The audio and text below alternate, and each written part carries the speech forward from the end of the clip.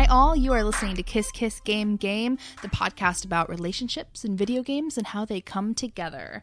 And coming together with me today is my co-host Andrew Cogswell. Hello. How are you doing, Andrew? I'm good. Yeah, it's been a long day. I'm really excited to podcast. So, I have tomorrow off. This is the beginning of my little weekend that I get every week. So, this is a great way to start it. I'm stoked. Yeah, no, podcasts are always fun to do. Great start to a weekend. Yeah. And we also have with us today, Irrational Passions, Alex O'Neill. How are you doing, Alex? I'm doing very well. Thank you for Very asking. well. Good. It's good to have you on the show. It's amazing to have you on the show. It's been a scheduling nightmare. Yeah, past couple weeks trying I'm to such a get diva. I have to have it my way or Let's just not tell anybody about the email we got from you about how you had to have, 3 bags of Cheetos before you performed. Yeah. And What's and that called? It's a docket, not a docket. I don't know. I just know, I just Yeah. remember there was some celebrity that had to have 3 bags of Cheetos and only green M&Ms and weird shit like that. I want to hang out with them first of all, but it was probably Kanye. Let's be real. Listen, if I don't have a full bottle of Mountain Dew, I can't podcast. That's your Understandable. weakness. It's actually my strength. It's the only thing that's keeping me alive. It's just your blood at this point. Yeah. No, I mean, I really love the idea of this show. So it's very much an honor to be here. Well, thank you. And we're big fans of See, Irrational he loves the Passions. idea of the show. not the execution. Execution, Here's some work. Okay, a little rough. Yeah, just give the show to 2 other hosts and we'll be fine. These people are garbage. Well, I remember when I first started talking about it. We went to IGN's First Friday right after, and we ran into Joey. Joey's actually the one who got us in there from Kind of Funny, and she was like, "Yeah," she's like, "I've seen you guys, talk about Kiss Kiss Game Game," and she's like, "I showed Tim, and he was like, damn it, that's a good name." And we're well, we're not going to live up to that.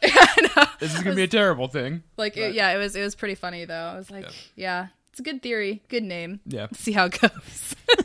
I think it's going well. I think it's going well. Thanks. So This is just part of the self-depreciation. yeah, that we which have we're going to get talk into. about later from me. Ooh, really? Yeah, it ties into the question. Oh, okay, cool. Yeah, I mean, I guess. Really cool. I love hearing I'm people super shit. excited. Yeah. Tell me about how much you hate yourself. Nothing gets me more excited than hearing people shit on themselves. I mean, that's kind of like my brand. So yeah, I'm here. Yeah, right? My Twitter's being angry about things that people like and then hating myself. Exactly.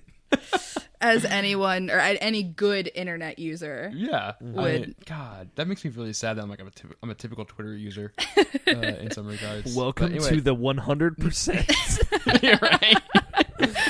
Oh man. So I'm okay. To get on with the show, I'm really excited for today's episode. We are talking about one of my all-time favorite games. Stop. Oh, what? Alex, where can people find you? Pimp yourself. Oh yes, Do it. yes. We need to do that. Please, take me away. Take me to Segway Town. Oh, okay. No, so Andrew interrupted me because he was saying we need to have you. Pimp yourself. Yeah, introduce yourself. Kind of tell us what you do, where we can find you. What's Irrational Passions for Yeah. the 4 people on the internet who don't know? No, it's more than 4. Five. It's Five. I would at least 6. It's at least 6. I'm like a solid somewhere between 6 and 60 million. It's it's a middle ground there. I host a podcast. I own a website. It's all Irrational Passions based. I don't know. It's hard. It's snowballed to this point where it's getting more and more difficult to describe to people. Irrational Passions is a website about video games, and it's a website not about video game news and reporting. It's about feelings and thoughts and kind of culture and reactions to games themselves, as well as reviews and previews and all that good stuff. I also host the podcast that's been there since the beginning, Irrational Passions Podcast, and I also host a new show on the site. It's called Get Acquainted. There's only 1 episode of that out at the time of this recording.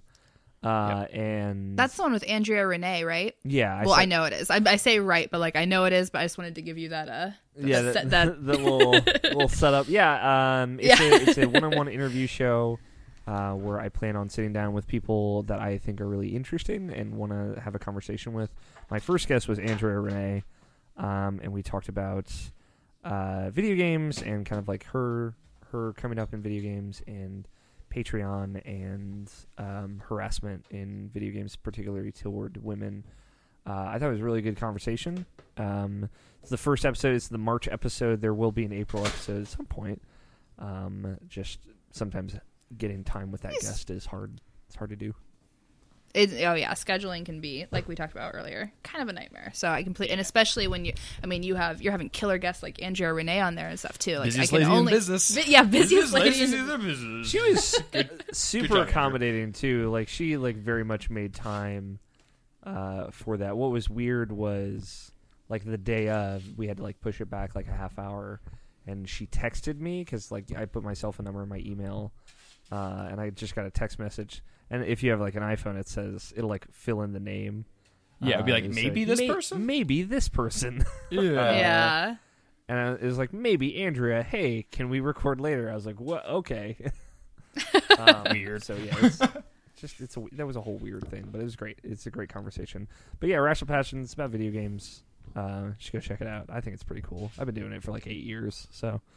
Yeah, so you guys have been around for a long, or I guess you kind of been building this brand for a long time, and it's really cool because I feel like you guys have such like, you have a lot of people kind of working under that umbrella, and you give a lot of different people like a place to kind of use their voice, and it's really cool. I really love that about you guys. It's a good platform.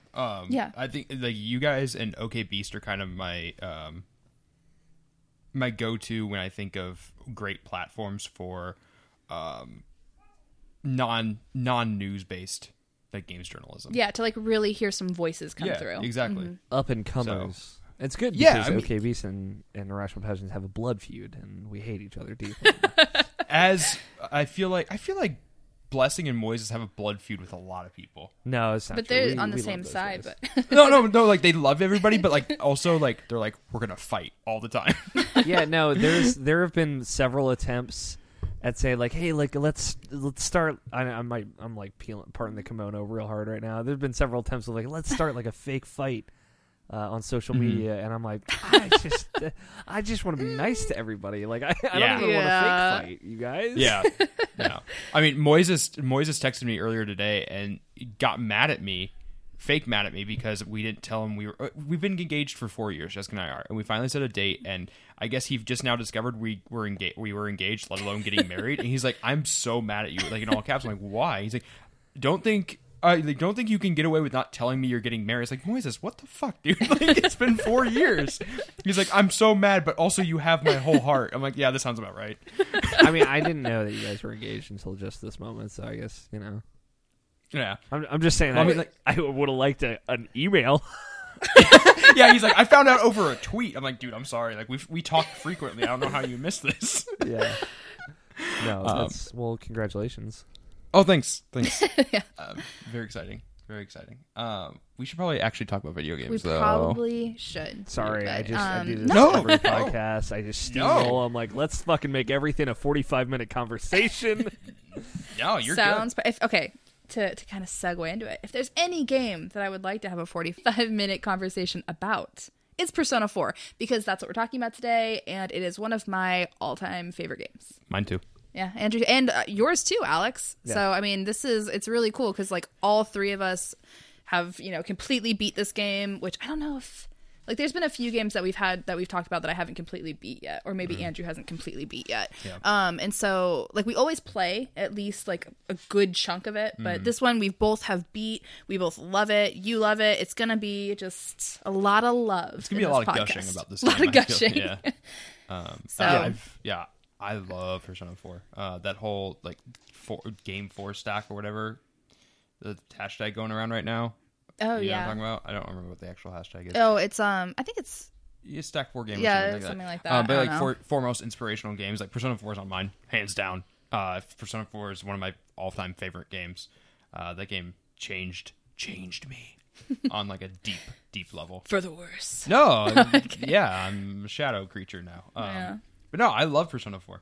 So I'm excited. So what we always kind of do when we first start talking about the game is the first thing what we do is talk about the game as a whole and kind of not necessarily give it a review, but just talk about our feelings, what we liked, what we didn't like, and then we move on to the relationships within the game.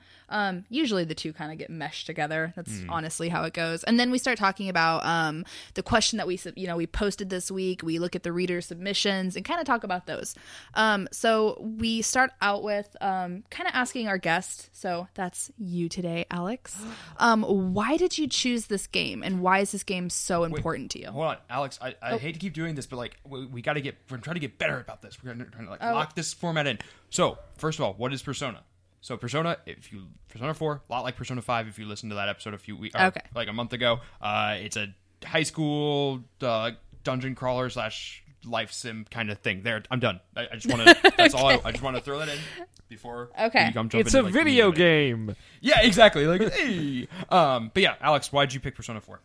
I mean, Persona 4 is my favorite game of all time. And it's funny. My one of my friends and a writer for RationalPatch.com, he had a very good way of putting Persona 4 Golden. He said that game has a way of finding people when they need it the most. And that is like very true of my experience. I played in high school when I was very sick, like bedridden, kind of sick.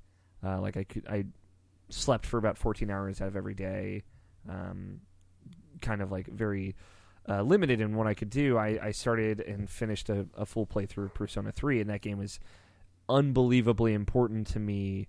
It's the only thing I think that would ever rival Persona 4 in how important it was to me. And I revisited it. I would revisit it later, like years later, but I tried to go right into the original version of Persona 4 right afterwards. This is about like 2009 era. And I wouldn't actually finish Persona 4 until I finished Persona 4 Golden in 2013, like right after I was kind of coming out of one of the worst like depressions of my life.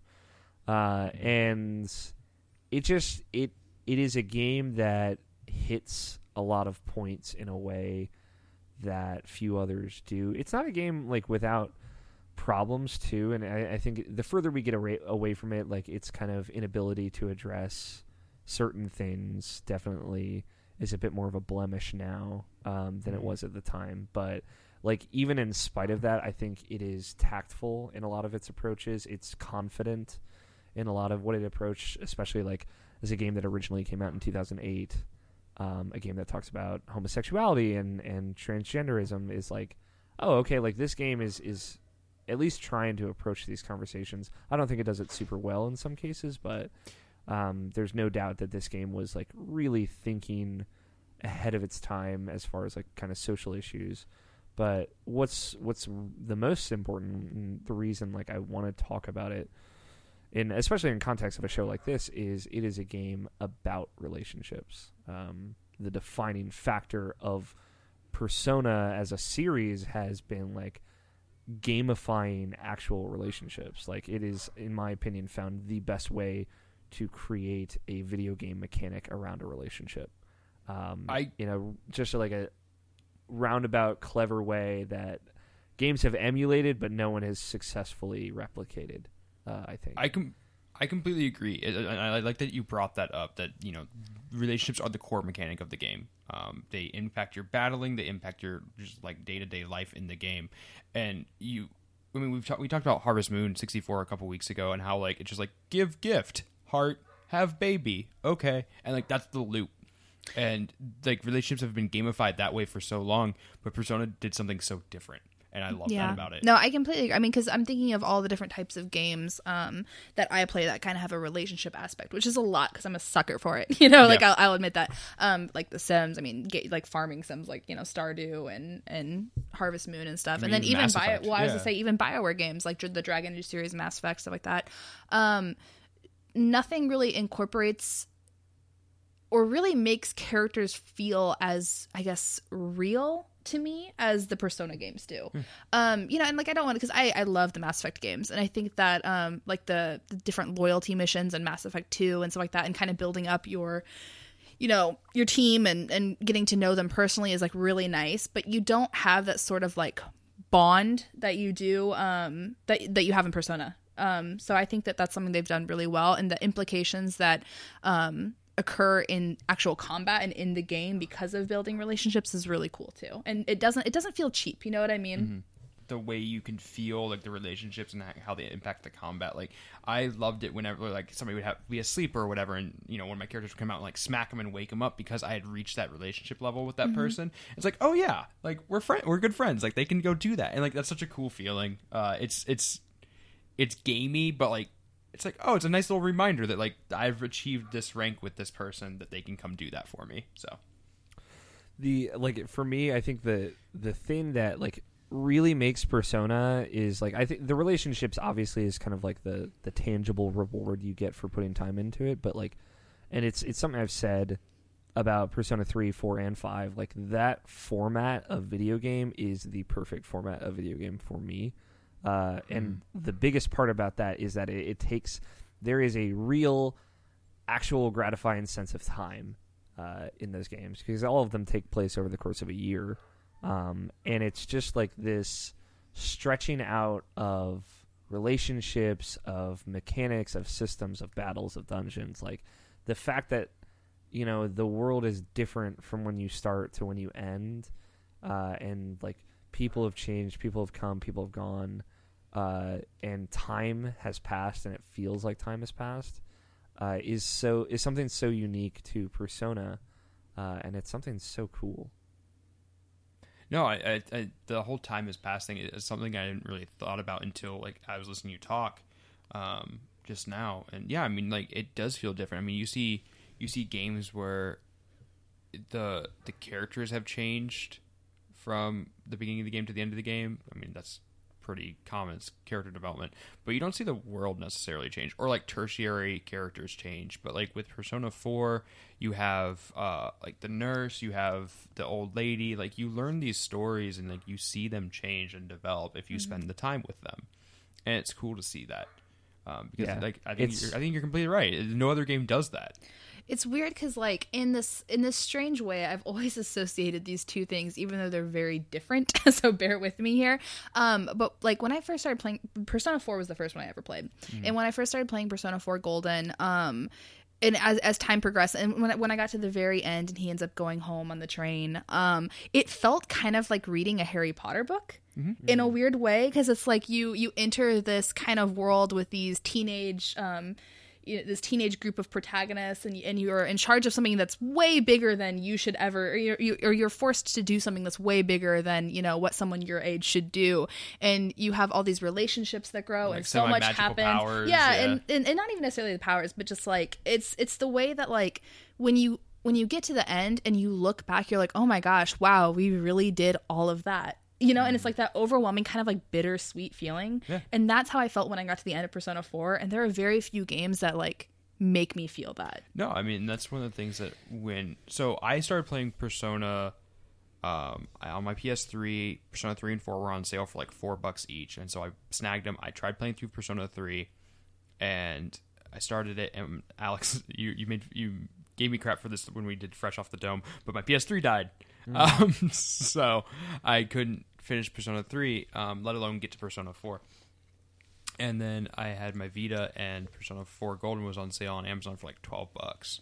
And I was like, I need to play this game. And that was right around when I was getting into Kind of Funny, and Greg was, you know, preaching Persona really hard, and I'd heard about it. I started really getting into the world of video games a lot more.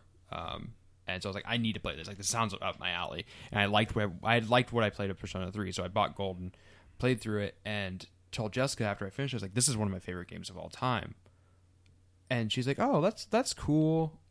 And that's cool. Well, I mean, and I told her, I'm like, I'm gonna play it again. She's like, you just beat it. You put like 90 hours into it. I'm like, I miss the characters. I miss these people. Mm-hmm. I want to go back to this world. I want to get to know all the characters. I want to max out my social links. I want to see everything there is in this game. And so I immediately started a second playthrough and put another 100 hours in and maxed out all my social links. And then fucking erased my data on accident so I can never get the platinum unless I play it 3 more times. I'm not going to do that. And I'm not bitter at all. No, not bitter at all. But no, I truly, truly missed the characters when I finished. I got sad. Yeah. Because they're so well rounded. And I posted on the Twitter thing I was talking about earlier. Like, it's the first time I cared about an entire cast of characters. Do I not care about some of the characters more than others? Yeah, I mean, there's a few where I'm just like meh, but I still was invested in their stories and what happened to them. And that never really happened with me with the game. Like the Mass Effect games or the Dragon Age games, like there's a few characters I'm like, I don't give a shit about what happened to this person. And just to like show like how great these characters are too. It's like I remember I was looking back when I through my Twitter timeline when I was doing that whole like pick 4 games thing, because I remember doing this one thing where I posted like if I got like for every one like I would answer like one video game related question, and like one of the questions on there that I answered, it was like, who is your favorite video game couple? And I saw that I put on there Yusuke and Chie. yeah. Or Yosuke, not Yusuke. Yusuke is 5, but Yosuke and Chie, and like that is, and they're not even, because I feel like when you think of like video game, couples, you think of the protagonist and whoever they're with, like Nate Drake and Elena type thing. But I was like, I love these support characters so much that like they're one of my favorite couples in video games, just because I'm so emotionally invested in their story and like their kind of banter back and forth.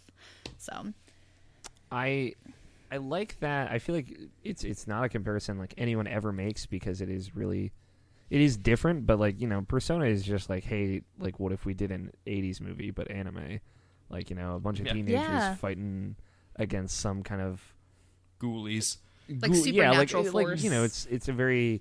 I would even compare it to like something like It, like a bunch of teens getting together against some kind of insurmountable evil that no one believes them about it, but like. Because it executes on it so differently, because it is achieving such a different tone, such a like a modern and smart tone. Like I feel like it kind of forgoes that 80s format, but it is taking like this classic. It's taking all these classic ideas and really transforming them into something unique and special. And like I can't emphasize how special it is. Like it is a game that reaches out and touches people in a way that. Like, I've not seen a game emotionally impact as many people as Persona 4 has in my time in video games. I completely agree. When you mention Persona 4 to someone who has played it, they almost always have universal acclaim for it. Mm-hmm. I don't think I've met a single person who sat down and played and be like, I don't like it. Unless JRPGs aren't for them. Like, then I can totally get that. I have. But, have you? Oh, that's heartbreaking. It is. I mean, I know they're out there. Like, I'm not, like, obviously I'm not saying, like, everyone loves this game, 100% Metacritic, blah, blah, blah. Like, that's not realistic. But, like, for the most part, you see people who are really deeply touched by this game and what happens in it, and the characters, and the music. Yeah, so it's such a nice thing to talk about. Like I'm warm and fuzzy right now because like I love this game. Nice I think warm and fuzzy inside. It's so good. Yeah. No, it's a great game. There's a lot of people like whenever Persona 5 came out, everybody started playing through that. There were a lot of people who were like, "Oh, it's even better than 4." And like when I played through Persona 5, I was like, "The art's really good, the music's really good." But you gotta be kidding me if you like these characters, because Persona 4 is just like, oh, that game just has my heart with the characters. Like that's really like. I think I might have said this on the Persona 5 episode we did, but one thing I will give Persona 5 over Persona 4, aside from the art and the soundtrack, I think the Persona 5 soundtrack is better, but I'm also a sucker for like acid noir jazz, is I think that Persona 5's endgame is stronger than Persona 4's. The end of the story in Persona 4 is very convoluted anime-esque, and I'm not a huge fan of that trope. You see it a lot in Final Fantasy games too, where it's just like, this evil comes out that we've never talked about before, but here it is. He's the real bad guy, and it's like, no thanks. To be fair, there's a lot of that in Persona as a lineage. Mm-hmm. Yeah, I'll let you know. Yeah, no, and I'm sure there is. I think they got away from it in 5 though, and I appreciate that because it's something that always bothers me. I mean, I'm a big Final Fantasy fan, and they do that shit all the time, and it's always been one of those things where like, I don't want to. But yeah, I think 5 ended a lot stronger than 4 did. The end of 4 was just kind of like I'll say really like there's a big twist in both games. And the twist in 5 as a longtime Persona fan is very, very impactful. There's a few endgame moments in 5 where I was just like, whoa, okay, that's cool. But I'll say this, like I love, because I know a lot of people came to Persona for the first time with 5, and I know that if they went and played 4 or 3, I doubt they would like it as much. And I'm not saying always the first one you play is going to be your favorite, because I played 3 then 4, but I'm really excited for the themes of 5 to speak to people the same way the themes of 4 spoke to me. Absolutely. In the themes of 3, like I love that they're so separate, because a thing I was expecting, and I feel like a lot of people weren't, was I knew that 5 was going to be very, very different, and it is. It's incredibly different than 4 or 3. And I feel like a lot of people were kind of hoping for more like callbacks to 4 and things like that, where there are like 2 maybe very small Easter eggs to 4 in Persona 5. I can only think of one. There's like a mention of Naoto in Persona 5, and there's a poster of that's right. Rise. Yeah. I knew about the of poster. I forgot about the Rise. mention of Naoto. That's right. Okay. But I love that, because I think all those games, one is Persona 3 is about kind of like this grim reality of death, and how it's kind of always on the horizon, and learning to accept it. And 4 is about kind of like accepting yourself for who you are, and 5 is about rebellion, and kind of sticking up for what you believe in. And I love that, those themes are also directly kind of translated to the coloring of those games. It's also directly translated to the characters and how the mechanics work. Like, it is just a very, very smart game. And franchise. Yeah, the whole series. Yeah, I say the whole series is just. I would completely agree. Very, very smart. I need to go back and play through 3. 3 is very good. So I've been trying to figure out this answer for forever. Alex, what is the best way to play 3 on Vita? Yeah, so listen, I think Persona 3 Portable is very cool. Okay. I don't think that is how you should play that game for the first time, which sucks, because it's like, okay, well now I got to either get a PS2 or a PS3 to play Persona 3 Fez, which I think is the best way to play that game. But it is worth it. Like, for example, there's just a lot of streamlining in Persona 3 Portable. There's no anime cutscenes. Boo. There's no walking yeah. around. You can't walk around in the portable version. Everything is just kind of turned into a menu. You can only walk around in the dungeons. Yeah. And while it is really cool that there's a female playable protagonist in Persona 3 as an option, like, technically that campaign is not canon, which is frustrating for a number of reasons. But I'd rather someone like have their first experience with Persona 3 is going to be the one that is like reflected in the larger kind of iterations of Persona, like Persona 4 Arena, and how the Persona 3 characters come back in that and things like that. Yeah. And I think going through and playing the female campaign of Persona 3 Portable is a great, like, returning to Persona 3 thing. If you've already played Persona 3, this is really cool, because you get to have social links with all the male characters of your party, which you can't in the regular version of Persona 3. Okay. Well, good to know. So yeah. might have to fix the PlayStation 3. Persona 3 is, like, super depressing, just as a fair warning. Like, it is one of the most depressing games I think I've ever played. It's a very kind of like grim game. Like, it's not necessarily grim. It is a situation where it gets you very, very invested over a very long period of time, and then, it just takes a knife out of nowhere and stabs it right in. And there's like a whole epilogue, which is it just twisting the knife pretty much. So. See, I kind of when I first played started playing through 3, I kind of assumed it was going to be really grim and dark when the characters are shooting themselves in the head regularly. I felt like that was a pretty good telltale sign. Yeah. Of of that happening. That's another, like, the theme of Persona 3 is death. Like, yeah, that is kind of another one of those mechanical manifestations of that theming. Along with like the very blue art style of kind of like this kind of melancholy color. Whereas Persona 4, is way more upbeat. It has a very happy ending, if a little melancholy. Obviously, like, I'm sure we might talk about the epilogue at some point, but like there is a lot of hope that game leaves you with. It leaves you with the feeling that everyone can be a better person, and that kind of yellow poppy color scheme really, really reiterates that, I think. No, I think that's a really great point. I completely agree. I love how each game's color scheme is so very different, because and it does reflect the themes very, very well. I've thought a lot about Persona, as I'm sure you guys are slowly realizing. yeah, it's coming out in waves. Yeah. No, I love it. It's awesome. Like I said, I mean, I love the Persona games. I've only played 4 and 5, but you know, from what I've played, I really, really love them. So it's cool to get to talk about them. So my big thing, I guess, with Persona 4 is I feel like it had more. If we're going to tie this into relationships a little bit, I feel like it had more viable characters for best girl. The best girl debate always. I mean, if you're going to talk about Persona, you gotta have the best girl debate. This is the thing I wanted to talk about too. So the best girl debate itself. I think we each 3 have a different best girl too. I think so too.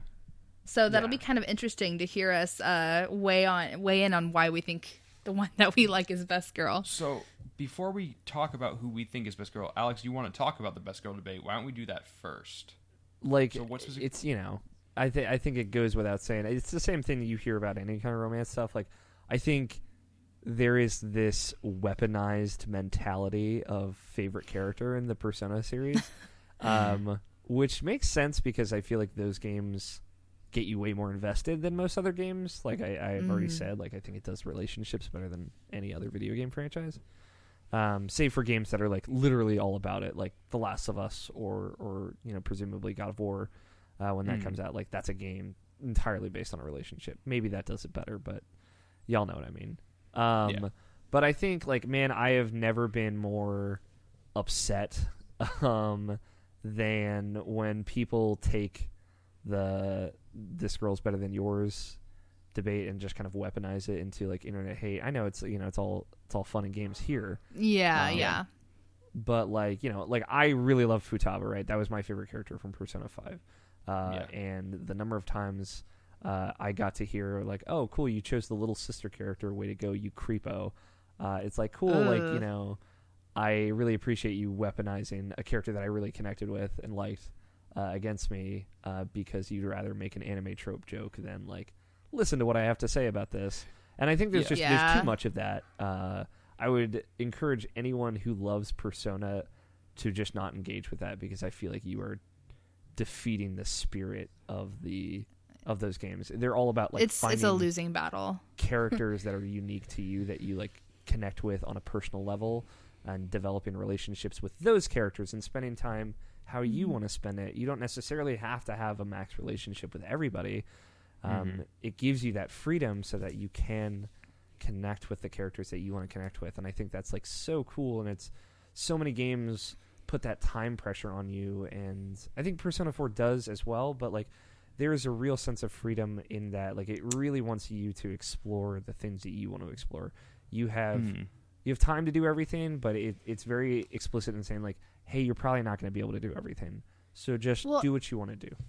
And this is kind of like a morbid way of thinking about this.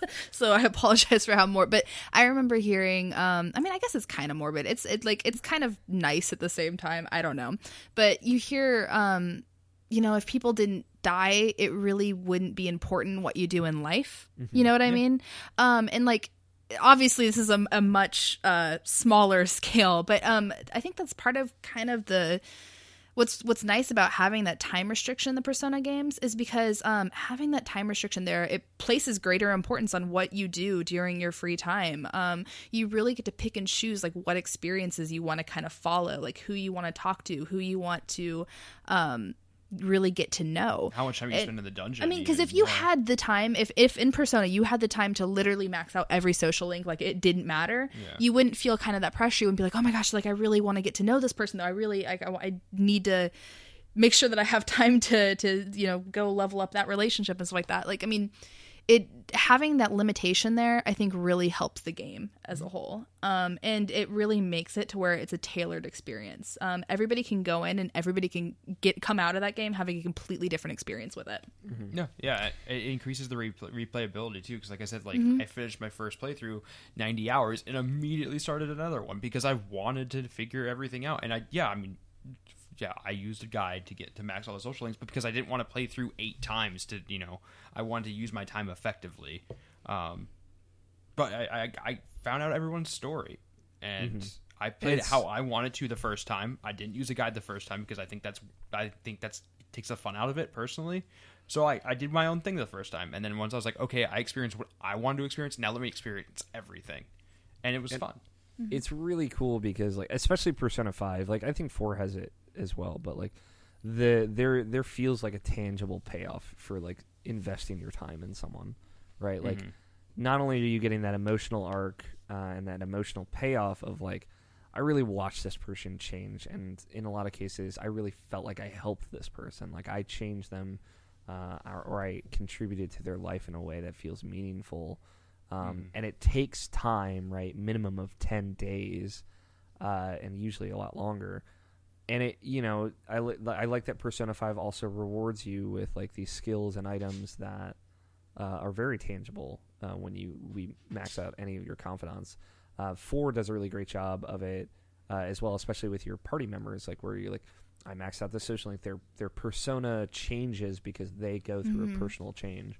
And you helped incite that, and the way that the characters explicitly say, like, you made my life better is, like, few games make me feel like that's true, but Persona always does.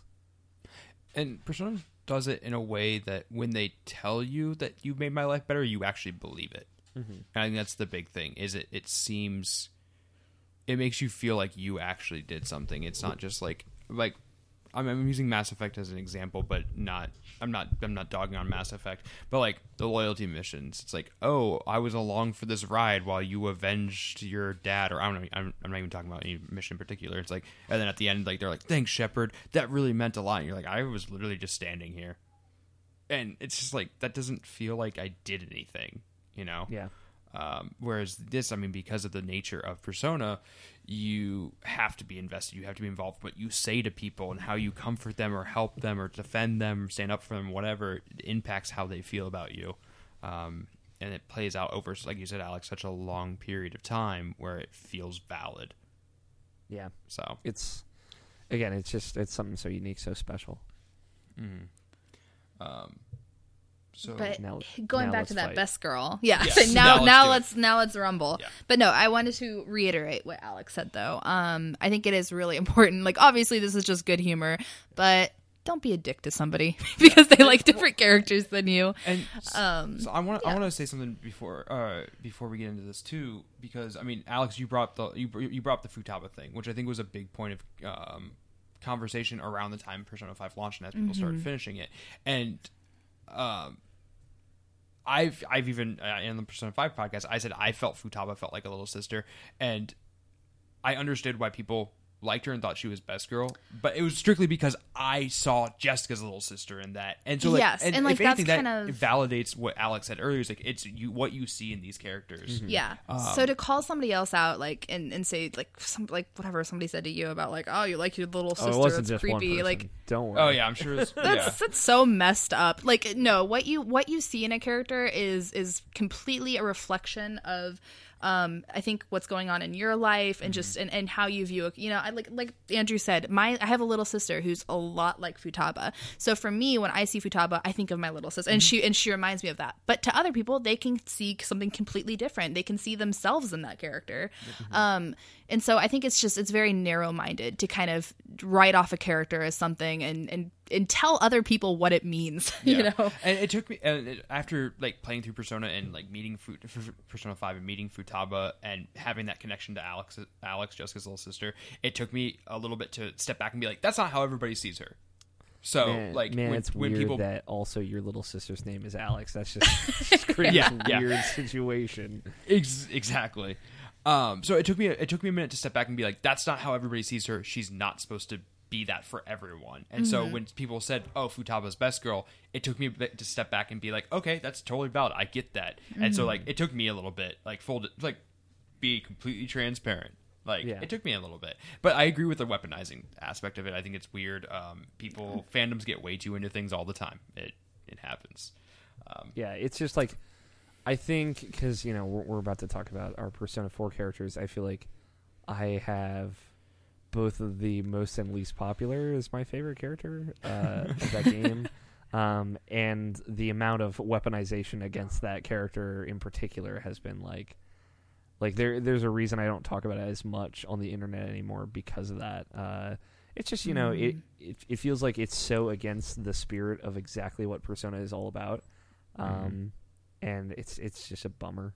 But yeah, it is a lot of that. Like, I see a lot of myself in Futaba, and that's part of why I really connected with that character of, like, as someone who barely leaves his house. So, like, that is a big part of that relationship for me. And I love that so many people had so many different kind of relationships with characters. And I like also that Persona 5 in particular was kind of less afraid of approaching difficult relationships like Kawakami and things like that. Like, I understand people's kind of surface level hesitance of backing away from it, but I also think it is more interesting to engage with relationships that, while are questionable in their nature, also actually occur in the world and in real life. Yeah, absolutely. I mean, it's a different perspective. It's allowing yourself to look at something in a new way. Yeah, I mean, to tie this back to Persona 4 a little bit more. I mean, Persona 4, your really only risque relationship was with the nurse. Yeah. And I feel like that's not even like a fully implied relationship. It's just like somewhat implied. Yeah, exactly. Whereas in Persona 5, they really took it to 11. It was like, yep, you're banging the drunk reporter, the hot goth doctor, and your teacher. It's like, oh, okay. we are just gonna go with this now. Yeah. So yeah, they fully embraced the weirder relationships in Persona 5. But all right, we've been beating around the bush for too long. Let's just fucking get into it. Okay, so Alex, who is your best girl? So Rise Kujikawa is both. It's weird because I tell people this and they're like, "That sounds dumb." She's both my favorite Persona character. She's also my favorite video game character of all time.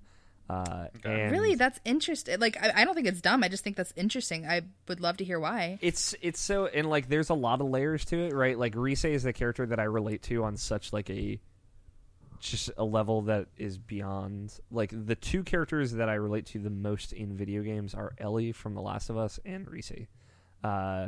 And like I said earlier, Rise is the character that both gets the most flack and also I feel like is one of the most popular answers of people like, oh, who are you in a relationship with?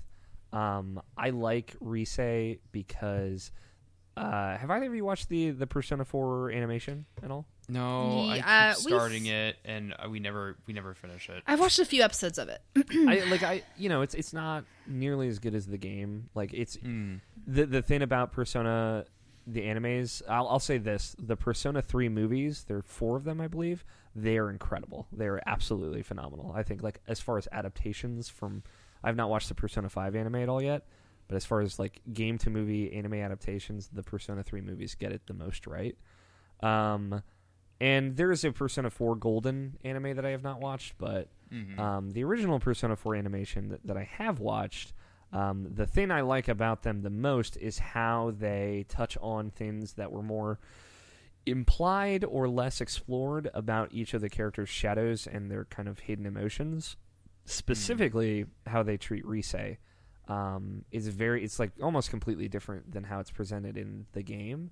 But it's like she's the same, but it just like explores it in a more visual format.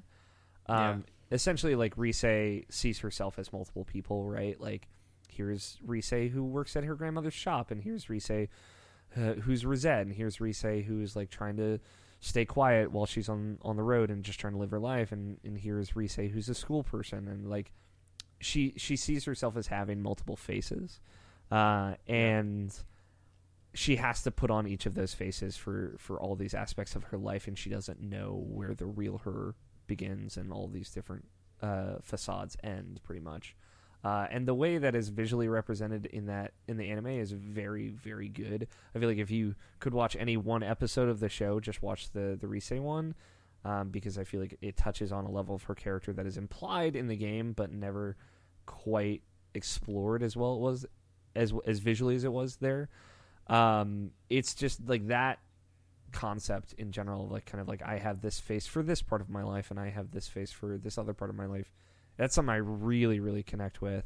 And past that, like, I don't know, Rise is just like going out of her way to be bubbly and fun and to make everybody else more comfortable, to help bring down those kind of social walls, and kind of bring everyone together. And then as soon as you're alone with her, you see how kind of like exhausting that is for her always and how much quieter she is.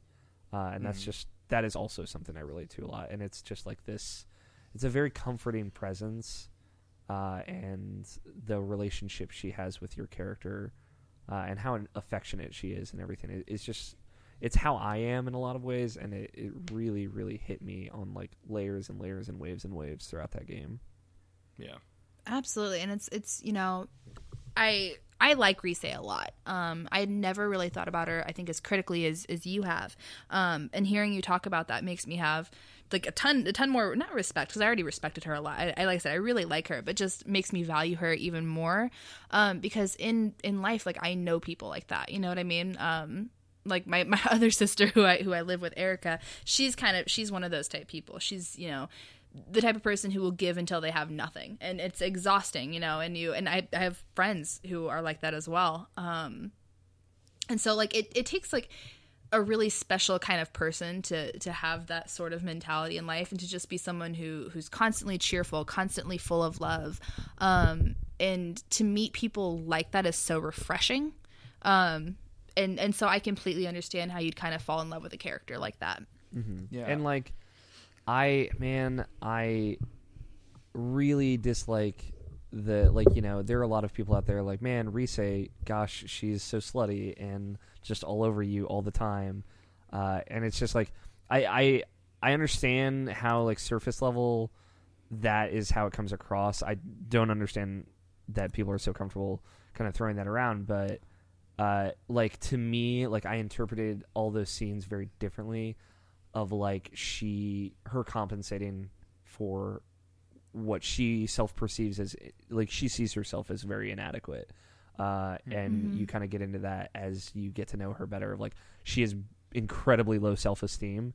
And that's why she kind of got into the business that she did in the first place. And she's kind of compensating for that anytime she's bubbly and overly affectionate. She is constantly trying to get people to like her, and it's just like something that really speaks to me. And when I kind of see these people that just never really look past the surface of her, it's just, nothing is more frustrating for me.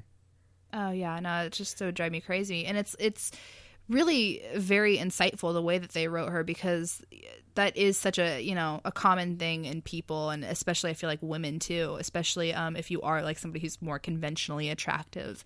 It's that idea that this is what the world wants for me, so this is what I'm going to give them, or like or I need to be loved, I need to be this is what I have to offer, so I'm going to offer it. And it's obviously, I mean, it's pretty toxic thinking. It can, hurt yourself a lot, but it's very easy to kind of think that way when you're around people who make you feel less. Yeah, exactly. Alex, you and I have the same best girl. Oh, is yours Rise too? Yeah. I didn't know that. I thought that you, the first time you played, you picked Chie. I picked Chie because she is the first party member you get, and and that's not to make it sound bad. Like, I was like, by this is default, just like, what were we talking about? We were talking about Harvest Moon a couple weeks ago. Yeah, the first thing and I you were see, like, yeah, she was the first one I saw. Yeah, no, she was the easiest to find. Oh yeah, she was the I knew who easiest she to was. find. So but no, Angie once again with the convenience factor. Yeah, like I have like fucking like tunnel vision. No, Chie is the first female party member you get in Persona 4, and by the time I had gotten everyone else, I had hung out with her the most. And so it just kind of, I was like, I was already invested in her character by the time everybody else rolled around. So I just kept going with it. And I was like, okay, Chie's cool. Like, she likes meat and kung fu movies. Like, that's cool. She's, she's a good friend. And so, yeah, I romanced Chie. And then my second playthrough, once I knew what my options were, and also because my second playthrough, I maxed all my social links, Rise was my best girl, because Rise story, and Alex, I feel like I'm not going to say anything that you didn't already say, and probably better than I could have said it. But Rise's story stuck with me more than anybody else's. Like, I don't remember GA's character development. It's been like 4 years since I've played this game, and I have a really shitty memory anyway, but I don't really remember GA's arc all that well. I kind of remember Yukiko's. Yukiko never really appealed to me, though, because I don't like the quiet girl. So, I mean, Rise was the standout as far as being a well-developed character. So, yeah, she's my best girl. Yeah, no, that I love Rise. Shout out to best girl. So I do have a different best girl than you guys, and that's Yukiko. Yukiko Amagi is my best girl. I love her to death. I still love Rise too. Like, I don't get the hate on Rise because she is adorable and is such a sweetheart. I love her to death. But Yukiko to me is just, I don't know, and maybe this goes with the whole like seeing yourself in certain characters thing, and that usually is how you tend to, I think, fall. You know, as far as what character you choose to be your best girl. But with me, Yukiko is just kind of odd, you know, and I really like that. She's very quiet. She has kind of a lot of her personality put on her, even though that's not really her personality. It's like she's kind of thought to be like this very beautiful, she's going to run the inn that her parents keep right now, and that's kind of her, you know, life. She's just kind of the town's beauty, you know, very kind of almost like Beauty and the Beastish, like very Belle, you know. But she has such a strange sense of humor. You know, her laughing fits that she'll go into. She kind of has like a morbid sense of humor at times, like with her ghost stories and stuff that she loves. She's very brave in kind of a understated way. And she's, I don't know, her whole arc is really interesting too, as far as like, you know, you get to know her, and at first she's just like, okay, this is just like another guy who wants to get to know me, but you know, not really type thing. And you kind of break the walls down. And she's just a sweetheart. She, you know, she thinks that she's stuck in the position that she's in this town and working for her parents, and she kind of wants to get away from it all. And then she realizes that, you know, a lot of her does love it. And she just kind of thought like, because she was forced here, she doesn't like it, but she realizes like, I'm not forced here. I make the choice. And like, if I want to do this, that's okay. You know? And she has a lot of growth there. I don't know. She's cool. I like her a lot. I think she's... So as you're talking about this, Alex, I think you'll enjoy this. She sounds like a fucking Metal Gear Solid character. Yeah. She's like, your destiny doesn't dictate who you are. Like,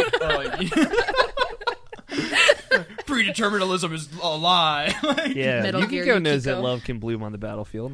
on the back. Oh god! Somebody draw Yukiko as Meryl, please. The headband and all. Yeah. Oh man. No, yeah, like Yukiko is really cool too because I feel like she gets the most damseled of Yeah. all of the characters that kind of come to get kidnapped by one of the characters, but like I think she also like is in the most opposite place of that by the end of that game. Like she's the most self-sufficient. Mm-hmm. No, yeah, I completely agree, and that's part of the reason why she was a very like the whole time she's kind of focusing on she wants to be. I mean, I guess not, because Chie is like, I want to be stronger physically, like you do like the kung fu training with her. But I think Yukiko wants to kind of, she seeks to grow as a person a lot and to kind of feel stronger and to feel more like I can make my own choices and I can be, you know, independent. I don't have to be the maid that my parents kind of, you know, made me feel like I have to be, or the beauty that the guys at school think that I am. Like I can kind of choose what I am rather than have people put different personas, hey, on me. Yeah. No, oh man, I love this game. Right? It's so good. I really want to. I may, because God of War is not coming until tomorrow. I may, because we're recording this on Thursday night. A little behind the scenes. Are you really just gonna like play 12 hours of Persona? No. I think I'm gonna watch the anime. Oh, okay, there you go. It's because I really want to see that the Rise episode now that Alex has talked about it. I have a link for you for when we're. Oh, done yeah. recording, so don't worry, I got you Okay. covered. Oh, thanks, man. Appreciate it. Yeah, I gotta scratch that itch because I don't want to find my Vita charger. But yeah. So, do we want to jump into the questions. Are we ready? It's been almost an hour. Well, I think, is there anything that we want to talk about as far as like gameplay or anything in the game, or do we feel kind of good? Persona has perfect gameplay. That's all you need to know. Yeah. One thing, Persona 4, now that 5 is out, has not aged well as far as graphics, but I mean that's to be expected, so whatever. Obviously, it almost goes without saying. But It's goddamn, also like Persona- originally a PS2 game. I know, but like Persona 5 is just so like aesthetically pleasing and like stylish. It just like I go back to like look at the menus of Persona 4 and just like they get those multicolored circles. I'm like, what is this? Yeah, no, I mean, it would be really cool for them to do like a remaster of Persona 4 Golden, you know, and kind of give it that flair that 5 has. But it's older. I mean, you can't expect it to I be. know. Like I said, it almost goes without saying, but like it was such a big leap. That going back now, it's just like. Well, and I think that kind of goes with what Alex was saying as far as, like, once you've played... Like, for the people who have only played 5, I think it is really hard to kind of go back. Yeah. It's like... And this is kind of a stupid comparison, but it's what my mind goes to, is, like, Sims games. If The Sims 4 is the first game that you play, you're probably not going to want to go back to 3 or 2, where you have less options. Unless you want to pay for less for DLC, because all the features are in the fucking Well, but what I'm game saying, so, with like, Sims 3. the way that you, like, design... Like, everything, that all the options and how pretty it is, like, 4 is obviously the best, because it's you know, the most refined. But like 3 and 2 are probably arguably better games, but it's so hard to go back to that because it's lacking so much. Anyway, it's kind of like I said, Sims is like completely different level than Persona. Persona 4 is a fantastic game. Sims is a time sink. Real quick.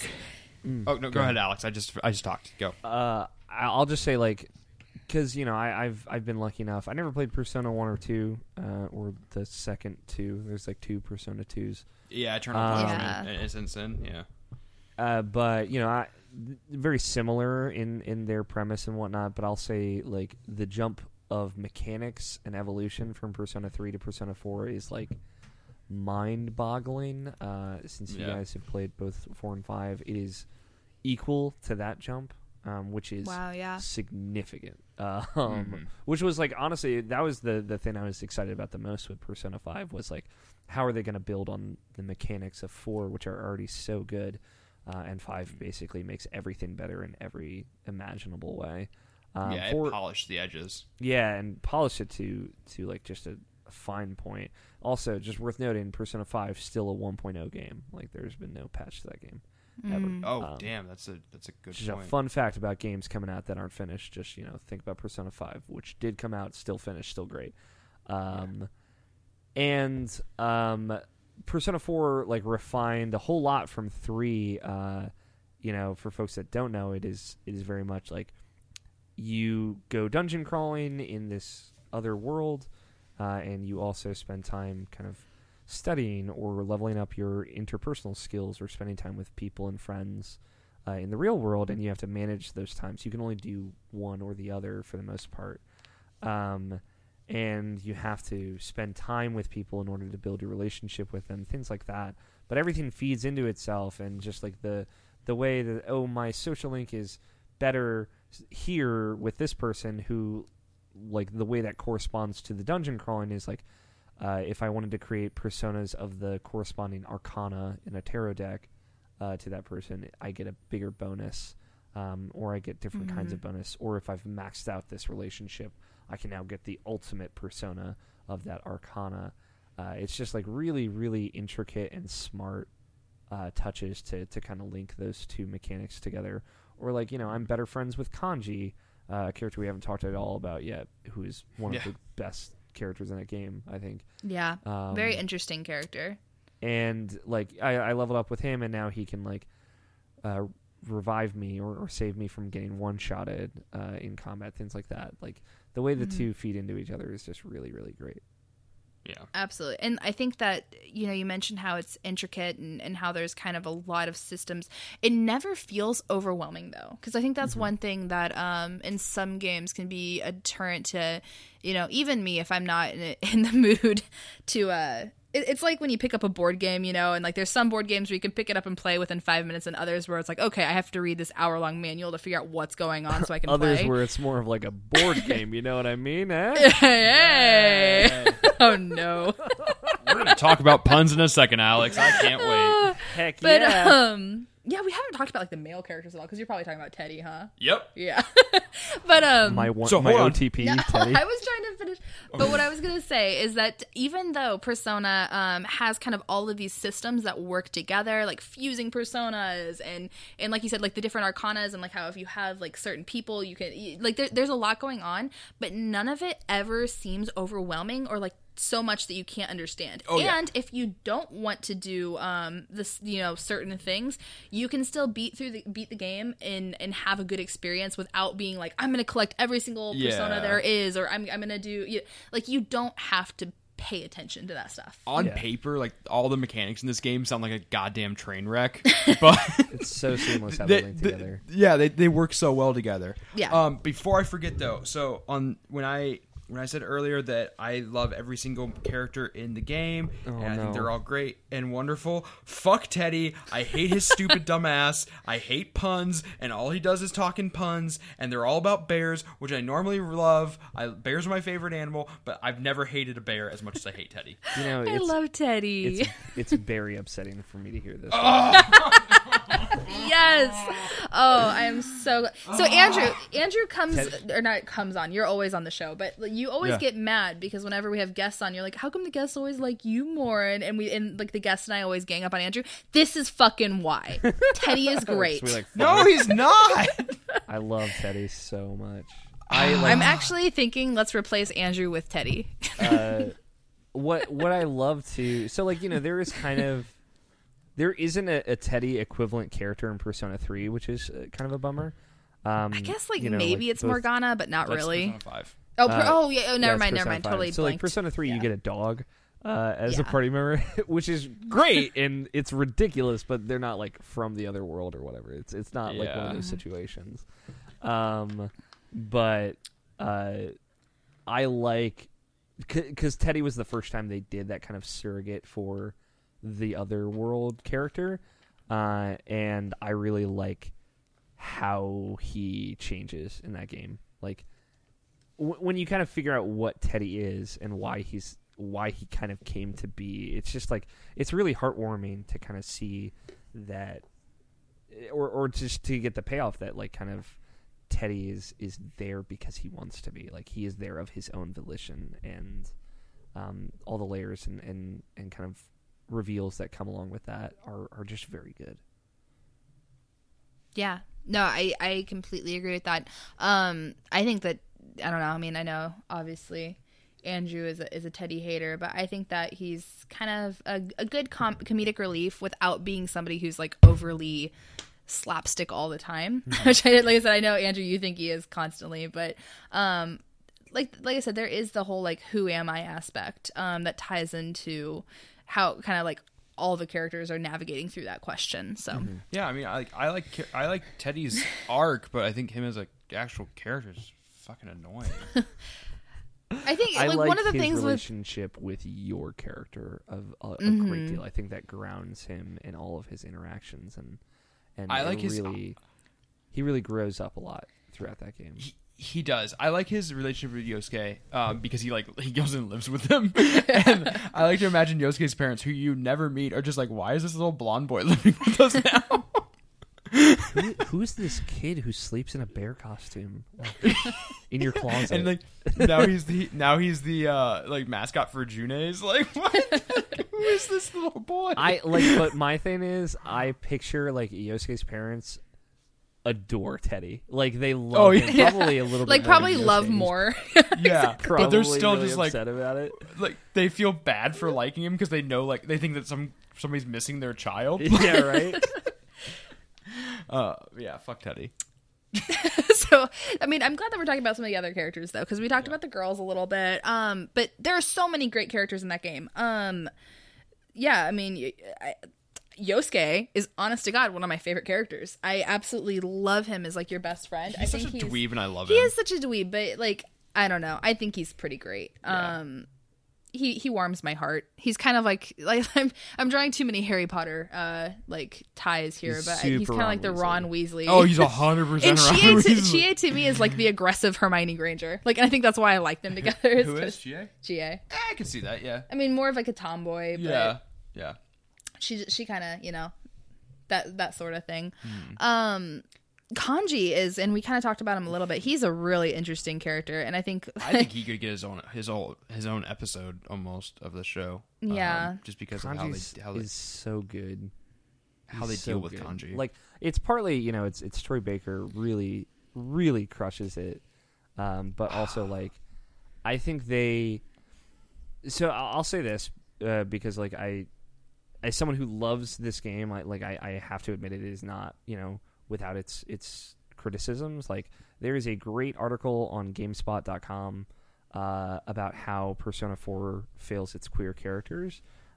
Specifically about Naoto and Kanji, and kind of like how it addresses these kinds of feelings that they are going through, but then kind of very much hard backpedals at the end of both their arcs. Kanji's that's one of the things I that think, kills me about it. Yeah. I think in context, like, if you play through their character arcs, like, I don't think it's offensive or bad. I think it is presented very well, but, like, if you were looking a little bit at the surface level, or, like, looking at the different paths that Kanji and Naoto could have taken as characters, like, you can definitely see how there would have been a much more interesting arc with those characters if they had been more comfortable addressing Kanji as either entirely gay as opposed to maybe bisexual, and kind of left ambiguous, and Naoto as, like, female and male transgender. Like, they just don't go that far, and they could have. But also we're talking about high school kids, so, like, who really knows? Really, one of the most surprising things for Persona 5 with me is they didn't even try to address that kind of stuff. Yeah. Like they're just like, we're not. It was kind of like it. a full stop. It's like, it's weird because, like, it almost seemed like they might go there with Yusuke, and then they didn't. Yeah. But no, I mean, that's one of the things that, like, we should always be critical of the things we love. I think, especially as people who talk about, like, entertainment and stuff, and that's one thing that I think we have to look at with Persona 4. But I think that a lot of it also is just kind of the times and that it was made. I mean, this game came out 10 years ago, almost. Coming right up on 10 years. Yeah. I think it came out in 2007 in Japan, so... Oh, yeah. So, I mean, there we go. Like, 11 years then. And it has just certain things in it that are very in line with, where we were as... not even just American society, because, I mean, it's a Japanese game, but just society, multiple societies, where the thinking was there. And then on top of that, we have to keep in mind that this game did come out in Japan, and once again, like, there's kind of a different sort of way of addressing those things there. So I don't really think it's any fault of Atlus or anything like that, but it does suck, looking back at it. And I would have hoped that in Persona 5 they maybe would have done more to kind of talk about that and push it, because this game is it's about teenagers, and it's about, like I said, the newest one being Rebellion, the 4 being finding yourself. Yeah. It's going through, like, those metamorphoses, and becoming that, the person who you are. And so to kind of talk about all that change and adolescence and everything and love, and not have that in there is a bit disheartening. Yeah, and in all fairness, like, I don't think Western audiences would have been very receptive to how Japan would have addressed those kinds of things, because, like, it's just very different there. Like, it is in both. It's both, like, more progressive and also, like, more regressive in how comfortable they are with things, and I think just Western audiences would not have jived with how Japan goes about doing that.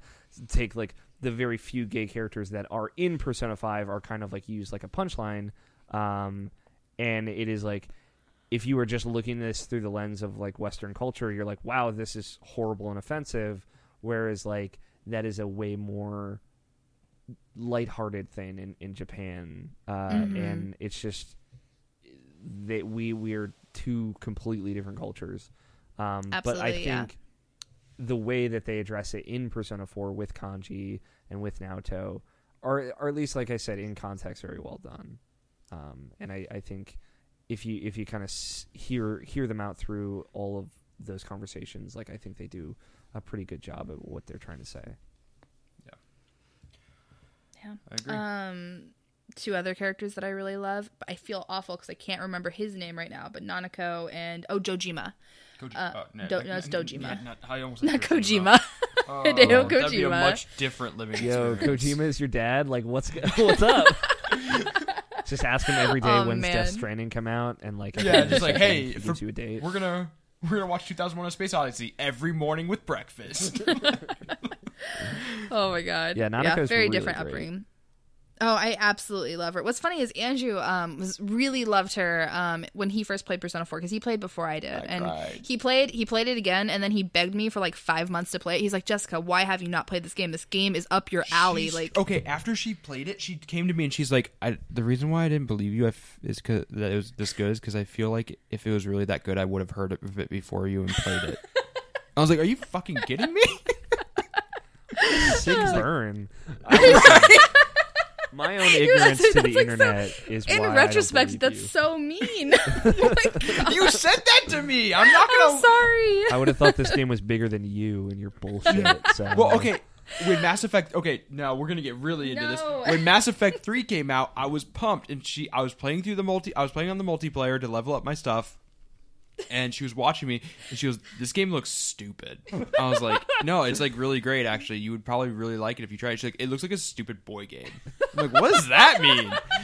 And she's like, "It looks like Halo and like just like a dumb like shoot the aliens game." I'm like, "Yeah, all right. You're watching me play the multiplayer." Andrew, you are destroying my credibility. I know, because everyone loves you and the world needs to know.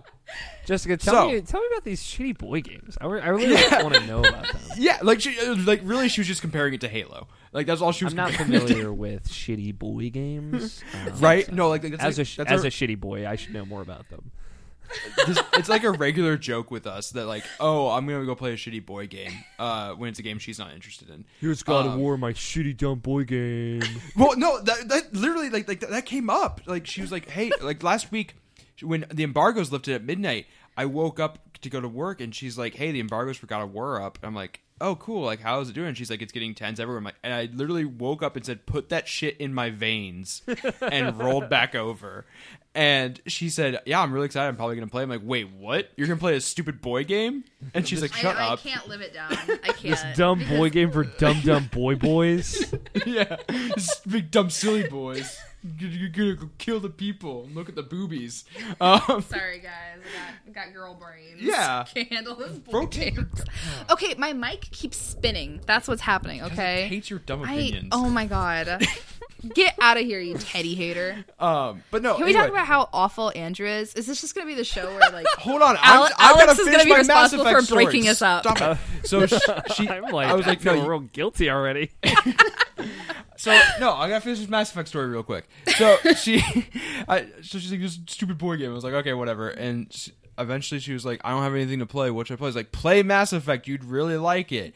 And so she plays the beginning of Mass Effect 1, which, in all fairness, is not a good part of the game. And she's like, no, this is a stupid boy game. I was right. I was like, all right, fine. Like, you're missing out. And then 3 months later, she got sick or something. And she's like, what should I play? I was like, try Mass Effect again.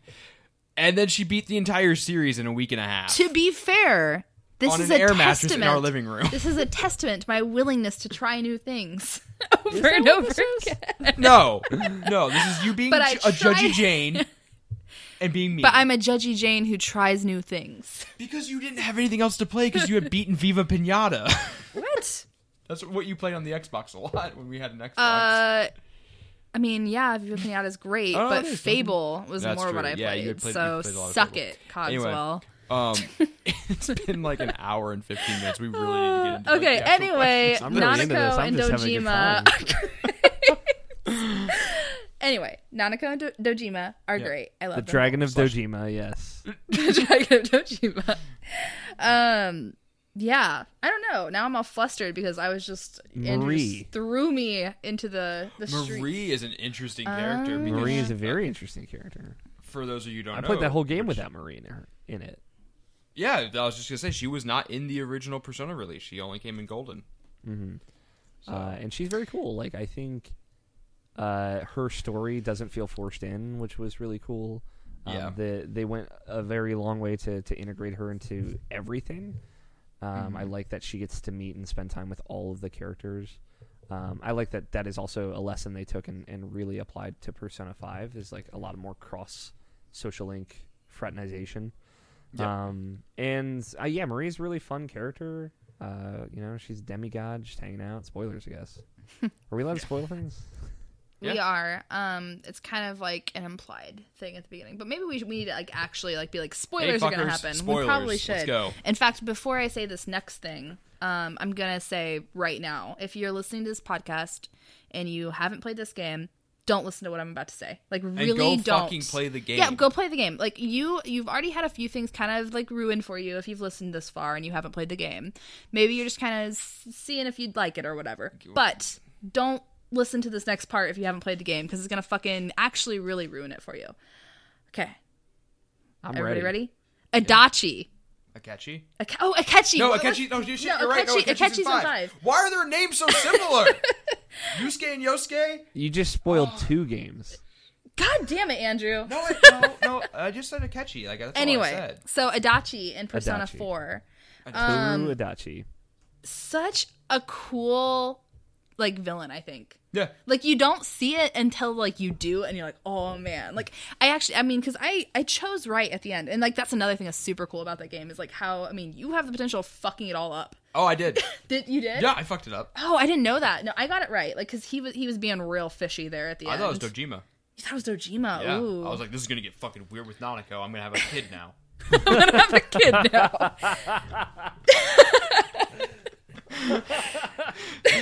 I'm gonna my have a baby kid now. now. God You're my damn baby it. now. You belong got to me. Boy, learn to hunt. Man, this guy's super God of War. You go, she's shunned from the rest of the society. You take her to a cliffside. Aloy! Okay, but having Adachi be the villain, really cool. What's funny is, like, when I first started playing Persona, I think I even told Andrew this, but I was like, Adachi's my favorite. He was my favorite character at the Yeah, beginning. she told me that. And I had to bite he my re- lips so hard. Andrew He just walked out of the reminded room. He reminded me a lot of one of the characters I really like in Psycho Pass. There's a very like I don't know. I kind of tend to always like, or it's Psycho Pass, and then also in Death Note, he's very similar to one of the characters in Death Note too. And it's always kind of like the person who constantly fucks shit up, but you kind of love him anyway because he's adorable, you know. But then like, and it's cool that they chose that character to kind of turn evil, you know what I mean, or like to be revealed as like that was the cover. So yeah, I don't know, super cool villain. I really like Adachi. You know, like he is very surface level. Like I feel like he's a very plain villain in the grand scheme of things. I can agree with that. But like, because Persona presents everything that it does like narratively so well, I think it elevates him. It makes him far more interesting. That and the fact that in Golden you get to have a relationship with him, and if you get that relationship to a certain point before you kind of move into the end game, you get this really antagonistic bond, and it is a bond of a different kind, and the way the game kind of addresses that when the bond literally transforms from the gesture to hunger. Is really cool. Like they've not done something like that outside of Persona 4 Golden, and it's another one of those aspects that makes that game unique. And what was cool for me was the first time I played that game in the Persona 4, like when I played it on PS2, like I only ever got to Adachi's dungeon, and then like I burnt out because I played 3 through that part of 4, which is about 68 hours into 4, and then I wouldn't go back and finish it until 4 years later. But I didn't actually figure out it was Adachi until it like is like you're sitting outside the ramen shop with Naoto, and you're like, we got to figure this out, and it gives you the list of all the characters, and I'm kind of like narrowing it down. I'm like, fuck, like Adachi fits in all of the places. Like this makes too much sense. And it all clicked for me in that moment where it's supposed to, and it was like it was where the storytelling and the gameplay finally met for me in like a perfect way, whereas like all of my friends were like, oh, it's Adachi, like in the first scene that he's in. I'm like, what the fuck, like I didn't know. Oh, they looked it up. I'm gonna call bullshit on them. I thought it was Dojima. The second time I played through, I obviously knew it was Adachi. I said Naoto. Oh, not Naoto. The fucking the little what's girl. his face? Oh, Nanako? Yeah, Nanako. I said Nanako as a joke, just to see what would happen. Nothing really exciting happens, which bummed me out. Yeah. No, but like I said, I think that he was really, and I think, and this is something too. If you've been listening to this podcast, and you haven't played Persona, which you shouldn't even be listening past this point if you haven't yet. I can guarantee you one person is listening right. At least one person who has not played the game is listening right now, and I know who it is. Adam Manahan. Adam Manahan. This boy, the only episode of ours he hasn't listened to, despite not playing most of these games, is Butterfly Soup because he actually plans on playing it. That's adorable. He has it downloaded. He bought it and That's downloaded messed it. up. I know where you are. I know where you are. That's messed up, man. But I can guarantee you he's still listening because he will not. He doesn't have any means to play Persona 4. Okay, well, he and needs to get on He won't put it. the time Adam, investment in because he's a doctor. This is us calling you out, Adam. Just give up the medical career. Yeah. Make time. for Just play this. Persona. He calls it Japanese high school whenever I play mean, it kind of is, but in the best way possible. You're 10. Let's go. Sophomore year. There you go. But no, what I was gonna say is, oh gosh, what was I going to say now? Sorry. Oh, You totally made me lose my my bad. train of thought. Andrew, sorry. I'm God sorry. damn it. Oh, I was going to explain. So there's Persona 4 and there's Persona 4 Golden, and Golden has more content in it. Yeah. That's what I was going to explain because I keep saying like Golden versus not, and like it's probably confusing if you don't know what the hell that means. But I played Persona 4 Golden only, and so I think that's part of the reason the Adachi thing was so cool for me is because I did, like I told you, I told Andrew he's one of my favorite characters. I maxed out his bond pretty early on, like I spent time with him and stuff. So like when that like when I realized like towards the end, like what it was kind of being set up, and like that he was starting to act weirder and all that, like that kind of switch flips, and it's cool. You know, and you realize, and you know, he's a very different kind of menacing character, and he's very kind of he mocks you a lot, and it's just totally different from the person that you knew for the first 8 months of playing the game. Yeah. And I think like it was cool. I think Namatame is a really interesting villain too. And I like the three human villains in the game. I forget the kid's name because he's a dweeb anyway. But like Namatame, the false killer, and Adachi all have like these different relationships with the Shadow World, and Namatame especially, like his like Messiah complex, like literally coming to fruition, and you kind of like seeing how this world warps people more directly than it has up until that point. And that's kind of very referential to things that are in Persona 3 and the other Persona games, which is part of like why I really love Futaba's dungeon in Persona 5, because it is literally a Persona 4 dungeon in Persona 5. And like there's a lot of like really interesting callbacks and layering to the villains in Persona 4. I know it, like, you know, in the end you're just fighting another god, but like that is also like a big core to Persona, you know. Yeah. And like I know I gave the ending shit earlier. It just with how grounded the rest of the game was, I mean, I guess outside of, going inside your TV. Yeah, let's talk about the TV going in there and there's a bunch of monsters in there. Let's talk about how grounded that is. Very grounded. I mean, So I do grounded. that every night Yeah. at midnight. I mean, outside of that, like the game is a fairly grounded game, so I think I wasn't expecting like this whole like god thing to come out and attack me and try to kill me. Well, So- clearly you need to watch more anime. Yeah, No, clearly, like if you saw the end of Persona 3, you'd be like, man, Persona 4 is tame. If you want to see some weird anime shit. Yeah. I need to play Persona 3.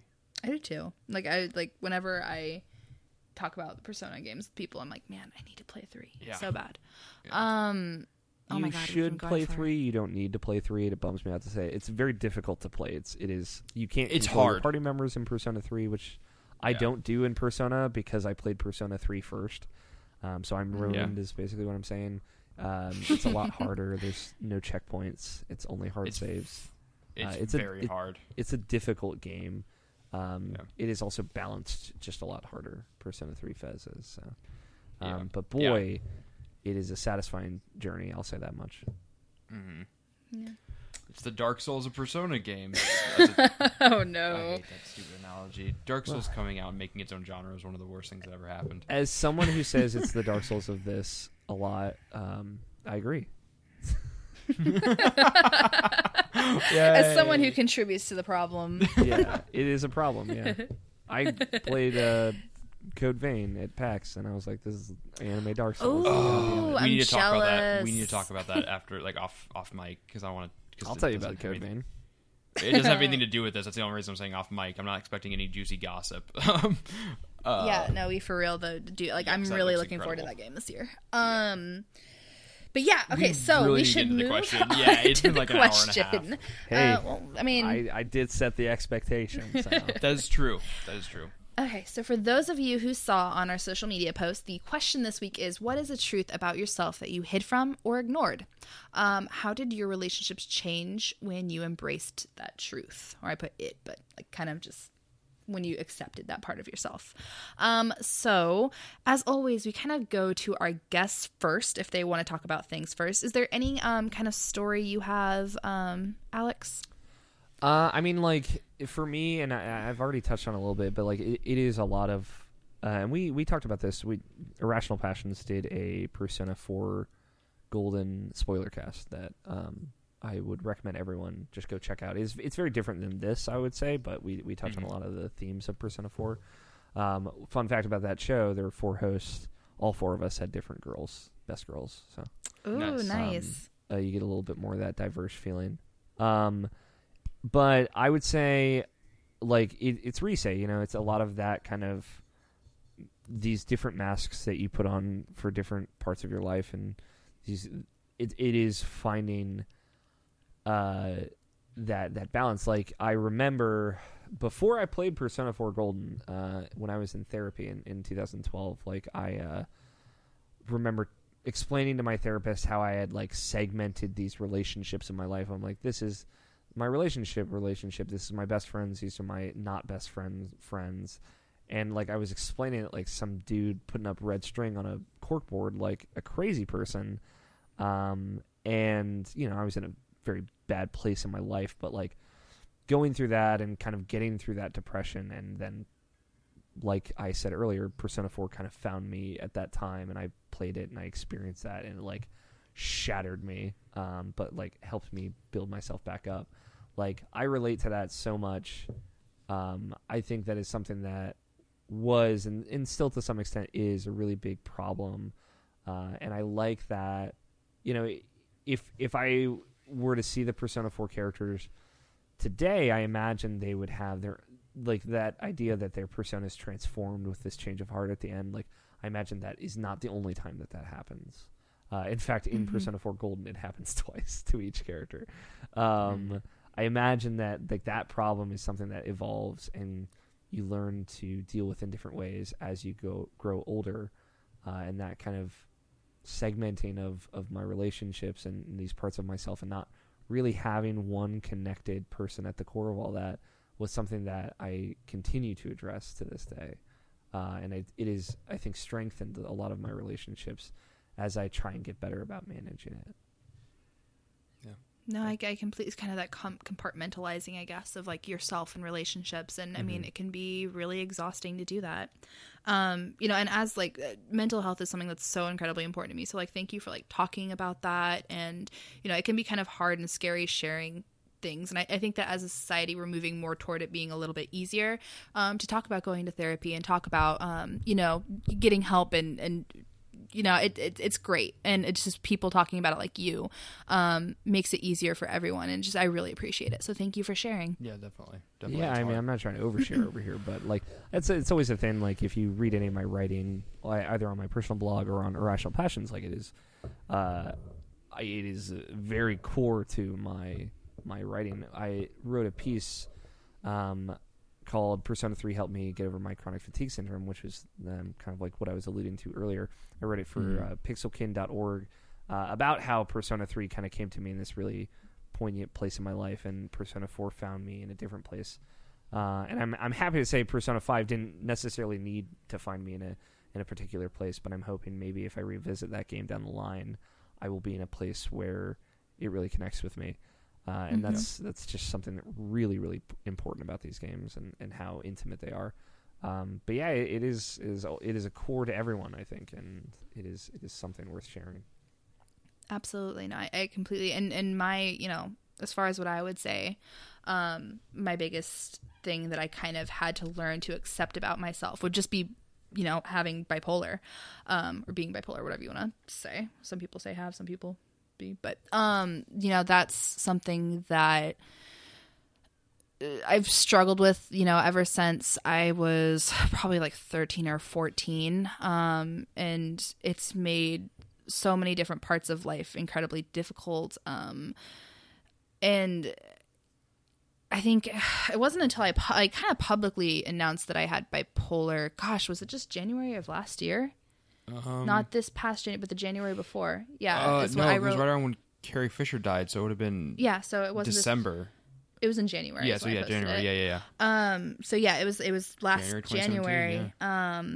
I posted. I actually wrote something for a mental health website, and they published it for me, and it was really cool, kind of getting it off my chest. And I think that it makes, especially like, talking to my mom and kind of explaining to her, I went to a doctor and I have bipolar and I'm on medication for that now, and it just kind of, it makes people more understanding, and it fills in a lot of, I guess, reason, like it makes you understand the motivations behind, there we go, some of my behaviors. And yeah, I mean, it's kind of, as much as it sucks, like admitting it to myself and going and getting the medication, because it makes you feel, and I'm not saying that people who are bipolar are weaker or less or anything like that, but it makes you feel like that initially. Or at least made you feel that way. It made me feel that way. It made me feel flawed. It made me feel like, like why am I so damn gloomy all the time? Like I just, just suck it up, just be better. Like I know I'm better than this. And like there's a lot of frustration with yourself there. And that's really something anybody who's depressed feels that too, It takes a lot to kind of be like, okay, no, this isn't normal. I have to do something. And like it's not bad that I need to do something about it.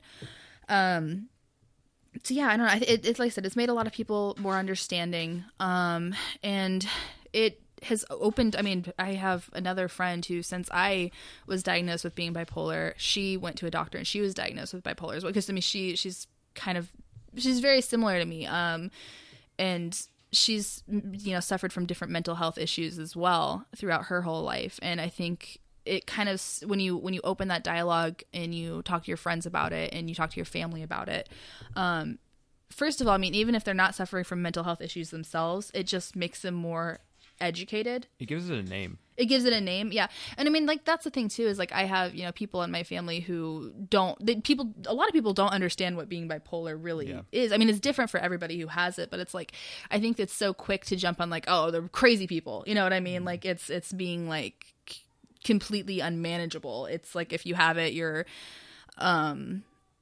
I don't know. It's sometimes like it's almost schizophrenic. Yeah. It like kind of gets lumped into that. And it's like no, it's really not like that. Like, I mean, you can be someone who's bipolar, and I mean, to be honest, a lot of musicians and are like, it's very common. Like there are lots of people who function fine with it. It's just a little bit harder to function. Mm-hmm.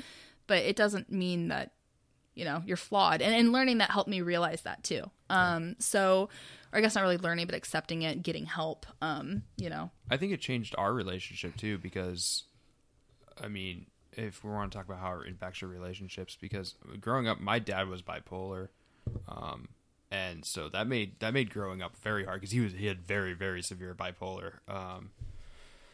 So I dealt with that growing up, but I always just assumed that was dad. I didn't understand what bipolar was growing up.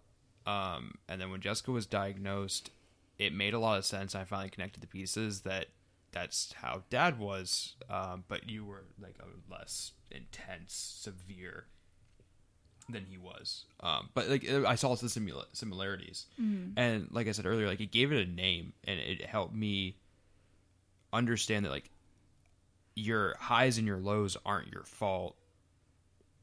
That's who you are. And the only thing I can do is be there for you to help smooth it out as best I can. And I don't want to make this about me, but like the best thing I can do is just ride it out and wait and try to help. And I'm not going to be able to fix this. Like I can't make you feel better when you're feeling down. I can help, but it's not going to like boost you right back up to where you were, you know? So it changed our dynamic, because at least for me, because it gave me a way to understand your mood swings. Mm-hmm. Yeah, I mean, And like because I've gone through different times in my life. I mean, I remember there was one time, and this is when I like, it's going back to Persona and Persona 5, Futaba.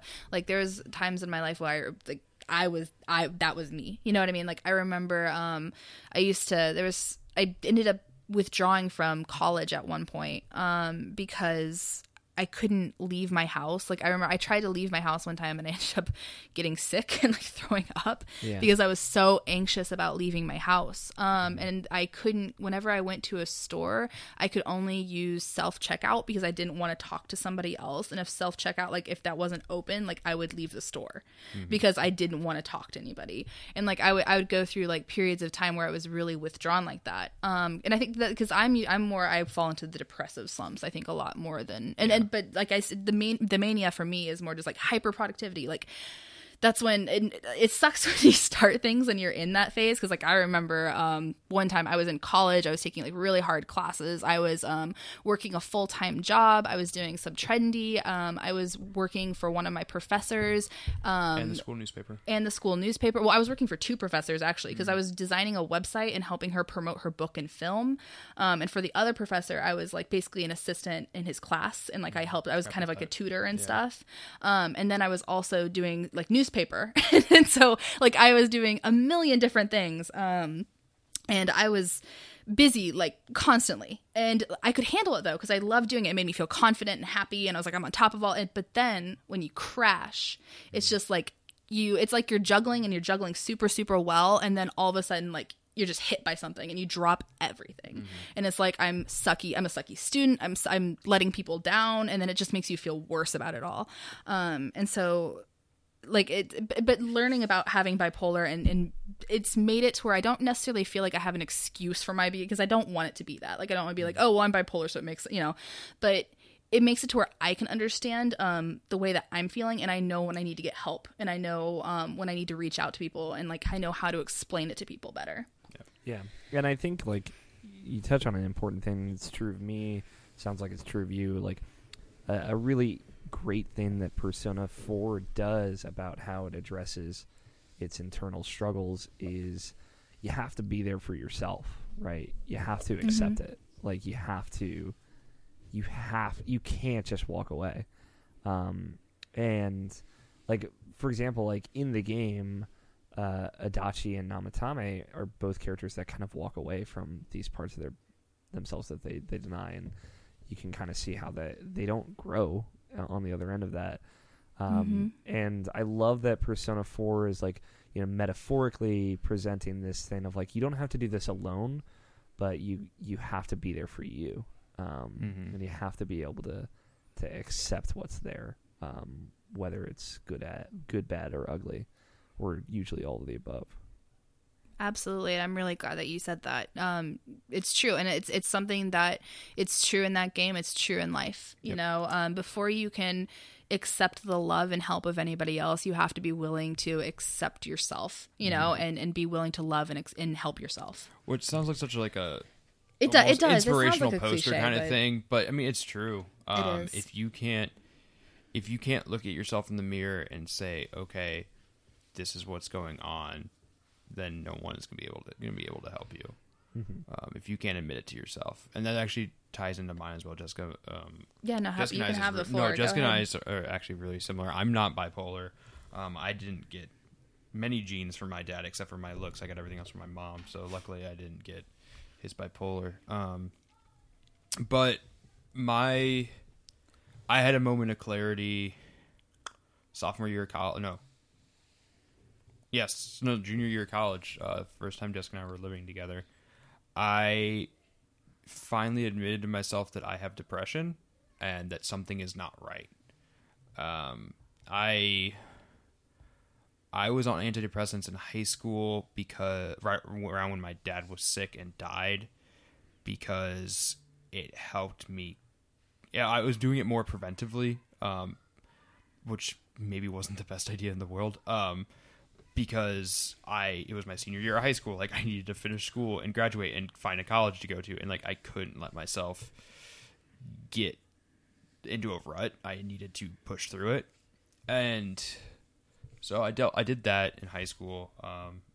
all prescribed. It wasn't anything like I was buying like Zoloft off people or anything like that. But then I stopped cold turkey, which was awful. It felt like shit. And then I didn't take anything for a few years, and I would go through these bouts of just really bad depression, and it was particularly bad when Jessica and I started living together, not because we were living together, but it's just timing. And I got heavily into Say Anything, the band, specifically the album Is a Real Boy, which was their first album. And when I get into bands, or at least when I used to really get into bands, I would watch like interviews and stuff and really get into it. And I was listening to Max Bemis, the lead singer, talk about the making of the album, which happened around like when he was like undiagnosed bipolar, doing a lot of drugs, having a really bad time, and he checked himself in because he realized there was something wrong and that he couldn't keep doing this to himself.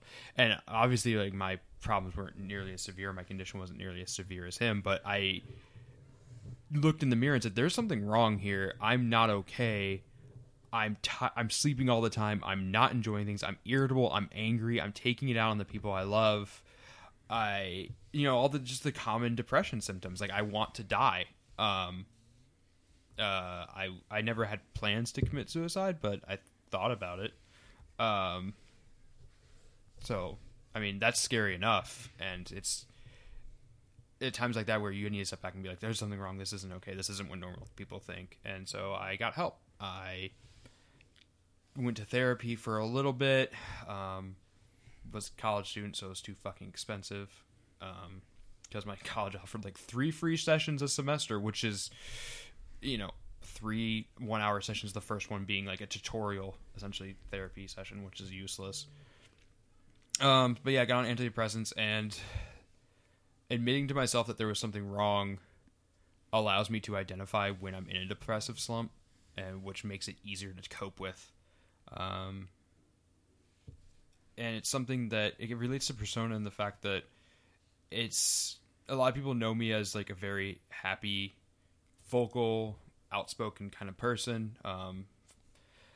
And the depressive side of me is always kind of there, but never really comes out very often. My depression is being really bad when I'm being very self-depreciating, which is what I referenced right when we started.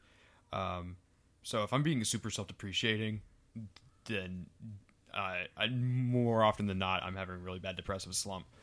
But I keep that from people, and people don't really expect it when I sit down and talk to them, and say like, yeah, I mean, I deal with depression. They're like, I don't believe you. And it's like, I do, like, really bad sometimes. And I talk to people and I explain to them and say, this is what happened. Like, I needed to admit to myself.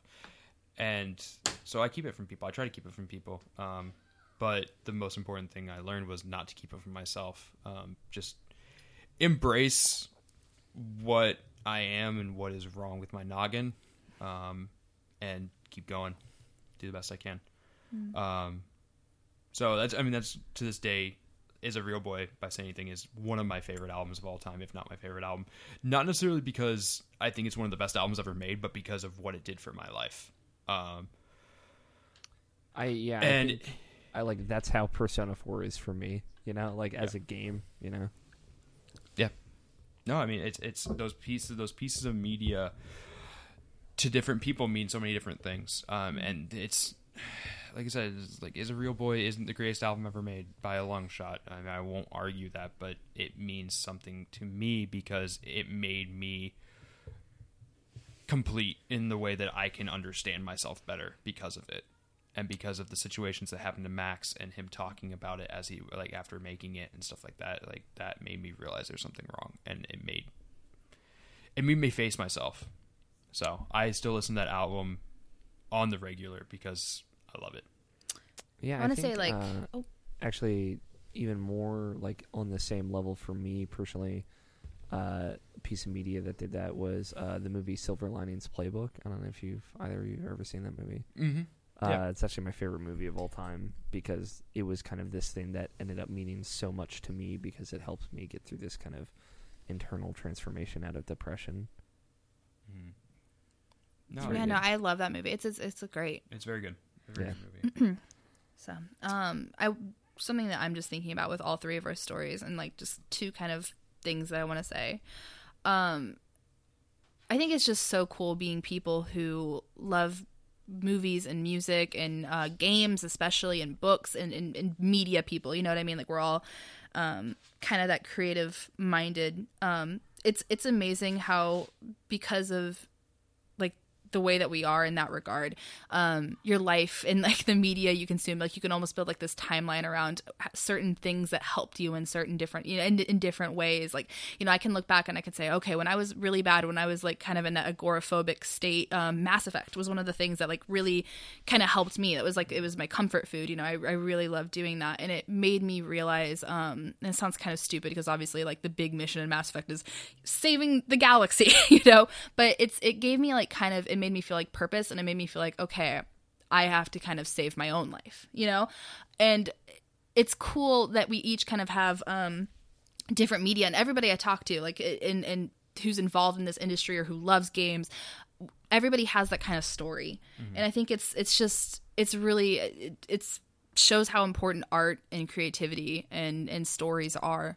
So it's kind of cool hearing, you know, you guys talk about the different media that helped you figure your way out of things. And it's cool looking back at my own things that I've consumed during my life and what those have meant for me and what state I was in, and, you know, how they helped me. So that's the one thing. And the second thing I want to say is it's cool also being a part of that community. I feel like, you know, like-minded people are drawn to other like-minded people. So it's not only do we have this media that kind of helps us and is there for us, but we have each other. You know, I've met so many cool people. A lot of people I know either have depression or anxiety, or, you know, I've even a handful of people, I have bipolar, which is something that it's crazy to think that out of everybody in the world, like I know like at least like 3 people who have it as well. And I was just drawn to these people because, you know, we're similar. We work the same. And it's great, you know, it's great being like having people know how you work, having people understand how you feel, and having that special bond. Oh, definitely. Go for it. To kind of go off your first point too, like I wrote an essay and did a video I have a video series that is still, I guess, on hiatus. It's called Alex Talks. I did something called The Ultimate Experience, where I kind of talk about how the thing to keep in mind anytime you're on the internet or just talking to people is, and it's one of the reasons why I like talking about video games so much, because I feel like video games of all experiences are usually the most unique per person. Mm-hmm. But like something could have spoken to someone in such a specific way that like maybe you'll never understand, or at least you definitely won't if you don't ever ask. But to be like, there's this kind of habit, and especially like with hot take culture, which I absolutely hate. But that's a whole other thing. But there's this habit to kind of like very passively or very quickly dismiss something as poor or as bad or just out of hand, and it can hurt a lot when you do that to someone like maybe you care about something that they really care about. Like the whole Futaba little sister thing is like, it hurts a lot because this is a thing that in the grand scheme of things means a lot to me because of this very specific experience that I had with it, and your kind of offhanded nature of just dismissing this out of turn it hurts. And I think like a thing to keep in mind anytime you're talking about video games is how each experience is so unique to each person. And I'm not saying like we can't take the criticism out of everything. Like I think criticism is really important, but I think keeping in mind that everyone has their own experiences and things touch everyone in different ways, like having that in the back of your mind anytime you start kind of a conversation about something, whether it be positive or negative, in my experience has only ever made it better, especially when you're talking about female characters in Persona. That's all I'm gonna say. No, and I think that it's a matter of, like, you can be critical about things, but there's a way to be respectful of other people, especially when it's something where emotions are poured into it. Mm-hmm. I mean, you can listen to the last episode we did about Shadow of the Colossus. I made my feelings about the game very clear. I know that game is special to a lot of people, and I always feel bad because I always preface like I know this game's not for me, but here's my criticism of it. I feel like sometimes I'm too harsh. And I feel make like, my but thoughts even by just saying that though, you are doing better than 90% of everyone else.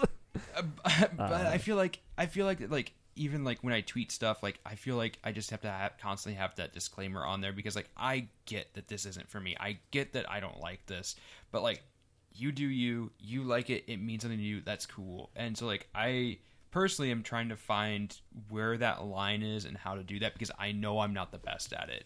I get very passionate about things I don't like and critique things. I like critiquing things, but I don't like that I like critiquing things. No, and like I completely understand, and it's something that I mean, going full circle to me calling something a stupid boy game. That's something that I've really tried to cut out with myself too. Like before I tweet something I try to think like, okay, is this going to like? I feel like it kind of goes with hot take culture too. It's like people will tweet something just for the sake of pissing people off and being like, well, mine's the most controversial opinion, and like I don't want to be known for having like I would rather be somebody who like lifts other people up and like talks. I don't know, but it's something where instead of calling something a stupid boy game, like okay, let me try it and it's I want to be more open because I can have a tendency to be judgmental towards things, and I know that. And it's something that I try to actively work on because I don't want to be that kind of person. I mean, I don't know if you guys are a fan of the hit Twitter series Andrew's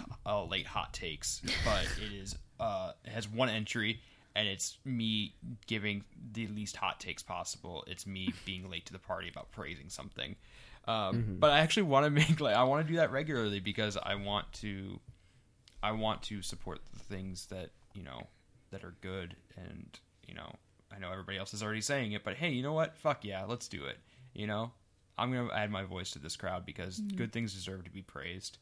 I there's a way to do it, like I feel like Twitter is just a bad medium for criticism, just because of the inhibitions of the nature of that platform. But like, I think having we've had this whole conversation. I think there's zero doubts in anyone's mind that I think maybe the highest of Persona 4 of any video game. That didn't stop me from like bringing up how it failed its queer characters and bringing up, Yosuke's like kind of passive, super homophobic tendencies. Like, there are problems with Persona 4, but that doesn't stop me from loving it. And I like to hope that anyone that listens to this knows that I am both critical of it while also adoring it in every way, shape, and form. So there's always a balance. I think it's when you start to kind of make it less about like the game. It's, you know what I mean? Like criticizing the game or like a certain part of it or like their treatment of characters or gameplay. Like that's one thing. But when you start to kind of like knock the experience as a whole for people, that's when it starts reaching like that dangerous territory. And like I've known, and this is something completely different, but this is something that I've just kind of learned growing up, is it's become kind of cool, I feel like sometimes, and I'm not religious at all, but to like just be completely like, okay, well, if you're religious, you're stupid, you're intolerant, you're this, and like just kind of like not like throw that at people. And it sucks because it's like I just don't think that it's necessary to really behave that kind of in that hostile manner. And to each their own is kind of what it is. Like, it can be a good thing for some people, it can be a bad thing for some people. And you shouldn't tear down someone's experience with something or something that means a lot to them. And that can apply to like different organizations that people are with, just anything. It's you just have to. There reaches a point when like, if somebody is intolerant or something, then you stand, cut in or whatever. But yeah, it's especially with games, with personal experiences, with things that people are connected to. I think there's just a way to be respectful about it. Yeah. And, at the end of the day, just respect other people and you'll probably be exactly. Okay. Got into some deep talks here at the end. It's what Persona 4 is all about. Listen, I brought it. You haven't even gone through You did bring it. You did. No, it's been amazing having you on. So, We have 3 emails that we got from people this week. So let's try to move through these as quickly as possible because our dog needs to go to the bathroom real bad. Okay, so let's start with this one right here. Okay. Do you want to read it? Yeah, so. Okay, go ahead. All right. So one truth about me that I had was that I was being I guess, manipulative to my first girlfriend. There was a lot of reasons why I got like that. I went through abuse as a kid, and I was cheated on by her once. She changed and got better herself, but I was damaged after she did that to me. I became toxic towards her and didn't realize I had massive trust issues. So that led to me being abusive towards her, emotionally, not physically. Once we decided it was best to break up, I faced the fact I needed help. I went to therapy for a few months and was able to get help. I have dated since then and have gotten better. It was tough to face that I was damaged and actually needed help, but I became stronger in the end. I spoke to the girl a few months after we broke up, and there are no hard feelings between us. If anybody ever feels they need help, seek it. Excuse me. You will just become stronger in the end and healthier. Something I really like about this email is I feel like when we talked about it, we were kind of saying it wasn't necessarily something bad we were doing. It was like a mental health thing. It was, we needed to, kind of not fess up. I don't know, but we like depression and anxiety and bipolar. Like that was kind of what it is. This is like actually like bad behavior. You know what I mean? It wasn't. It's like I was being abusive, and it takes a lot to a lot of people who are abusive, who are harming someone, being a toxic person. It doesn't mean you're a bad person, but it's definitely a bad thing to do, and it takes a lot to have the reflection and to kind of look at yourself and realize what you're doing and how you're being. So kudos to this guy for being like, I needed help, I was in the wrong. Yeah, and like dealing with that kind of toxicity is not easy. And no. Like I think I'm glad it worked out in this situation. Like in worse situations, it is harder to accept that, there are a lot of cases where people just aren't going to forgive you. And I think that is also a very difficult part of like addressing your own toxicity. I've definitely had like fits of that as well, and it's a hard thing to live up to. It's a hard thing to live with, but like you can only make yourself better by kind of like dealing with it and addressing it and like taking the time to actually reach out and apologize and doing things like that. So that's not easy, and that's really impressive that you did that. Yeah, absolutely. If you're listening, very impressive and right of you. And I'm glad that you got help and you're living your best life. Yep. So, okay. And here is another one we have. Okay. So, a truth about myself. If I were ever truly alone, I wouldn't make it in school, career, or life. It's why I've grown so attached to my friends. They make me. It's also a reason Persona 4 Golden is one of my favorite games ever. A game that was fun, but also prioritized getting to know the people around you to be a better, stronger person. Sign me the fuck up, because that was supposed to be a question mark there. When I finally came to terms with this, I began opening up. I always thought that keeping things to yourself was the way you do it. Then I had a crisis in high school that actually nearly killed me. Writing about that, and more importantly, sharing it with folks that helped me grow, from the experience. I bounced back and had the best year of my life. When my brother tried to kill himself last year, I ran away for a week to some friends, and they heard me out and helped me bounce back from the spiraling. Having people I love understand that I need them sometimes is the greatest gift I will ever have. Oof, that one. I connect with this on a very strong level. One of the hardest things I ever had to do was tell my mom that at one point I wanted to kill myself, and that the only reason she still has a son is because of Jessica and our dog. College Shout out to sucked. the dog. Shout out to Bruce. Yeah, Bruce is really. It was mostly Bruce. He's very cute. College was not a good time for me. Yeah. I barely made it through college, like grade wise / not getting kicked out, and like literally barely made it. So I get this. This resonates with me very strongly because, yeah, I mean, I straight up told my mom that. I said, you have a lot to owe to Jessica and that dumb dog. Because she didn't know. And then this was I told her this right around when I told her, and I admitted to myself that I was depressed and that I needed help. And yeah, it's not easy. It's impossible to go it alone in life. It's not going to work. And having a support group of people that you can, in this person's case, literally run away to is one of the best things that you can have. Hopefully you never need it. Hopefully nothing gets that bad, but knowing that it's there and utilizing it when it does get that bad is incredible. I was gonna say, like, I would never ever obviously wish tragedy upon anyone, but it's one of those things to where when that does unfortunately happen, because it happens to everyone, it really does show you who's there for you, though. And in this case, it's like you got to run away to your your friends, and they heard you out, they helped you bounce from spiraling. Having people like that, just good people who know how to take care of you, who love you, who support you, like I said, it's never worth going through the tragedy. It sucks, but that is kind of a silver lining to it. And it's great that you kind of found that you had friends that you could confide in. And I'm really sorry about your brother too. That's horrible. I've had in my family, it's kind of crazy. I've had 3 uncles kill themselves, and I had 1 uncle who tried. And it's like just baffling. It's like I tell people that, and they're like, "Oh my gosh!" I mean, I had a cousin kill himself, and I've had 2 other cousins try. Yeah, so it's just it's life's hard. If we're not all there for people, if we don't open up, it's impossible. So I obviously each experience is different, and I can't imagine it being a brother. But it's hard to know that someone's feeling that way. It's almost harder. I think it is harder to watch someone be depressed or watch someone be suicidal than it is to be it yourself. Just because your heart breaks, you can't actually have a direct impact. You can't fix the problem as much as you want to. Yeah, I think that depends. Living through it, I'll say, can be pretty bad.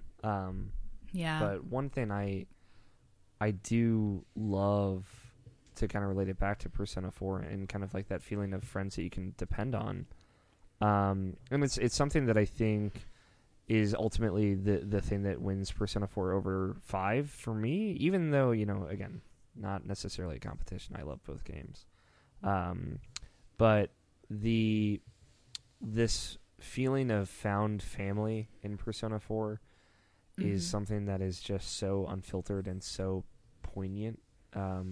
Like these people not necessarily but just so happen to see each other and themselves at their literal worst. And there's this empathy you have for each character you're fighting tooth and nail to save, of them just being so alone and so isolated with nothing but this horrible reflection of everything they hate about themselves. And this feeling of like, after all of this, after this horrible trauma, the reward is this group of people that have seen you at your worst and still want to see you at your best. And that, like, all those characters, like, they genuinely love each other. Like, there's this sense of family of that group that is never been replicated in another game. Yeah. No, I completely agree.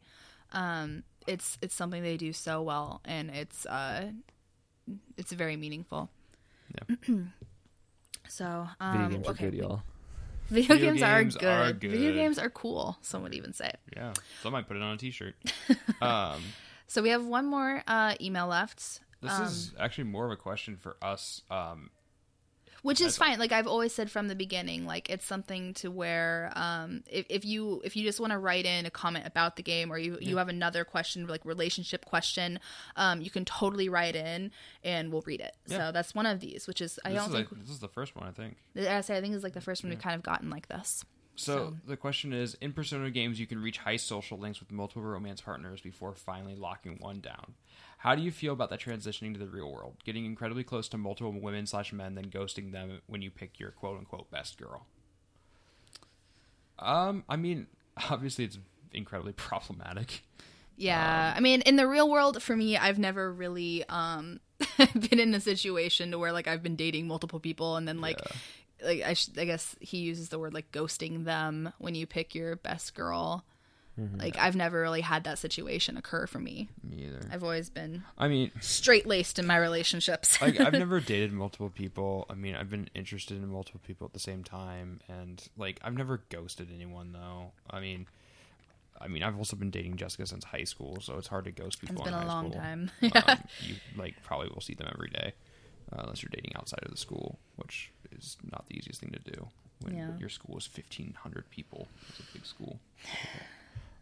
So I feel like we don't really have any. Do you have any advice, Alex? I mean, like my thing is like honesty is always just so important. Like, you know, as things have changed, like polygamy is like way more prolific and also like way more accepted. And as Americans like slowly kind of get out of this very prudish mentality that like I feel like just American society is kind of imposed upon itself. It's not necessarily a healthy mentality that sex and intimacy are so taboo.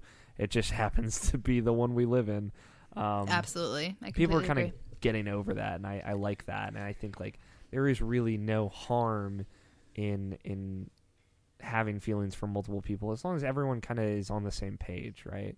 And if you are not in a committed relationship and are dating someone and then are some level of relationship with it and you plan on seeing other people, as long as they kind of know where everything is and you know where they are and you've had that conversation, I feel like that's fine. Like I've been in a position where I've been interested in multiple people and I've like over time gotten to know both of them better. But you know, I'm like a serial monogamist, right? Like my brain couldn't handle being intimate with more than one person. I would break. Let alone one person just in general. But like everybody's different, you know, that's true of me, but I have to be understanding and open and receptive to the idea that isn't true of the partner that I'm with. And I think just being aware of that and having those conversations that might seem difficult, but I feel like as soon as you actually had that conversation, it's like, oh, this wasn't that bad. I think we absolutely we come back to that point. I feel like every episode, you know, it's just communication is key. Like, it's really, as long as everybody knows what's going on in a relationship and you're clear about things and you have respect for one another, you know.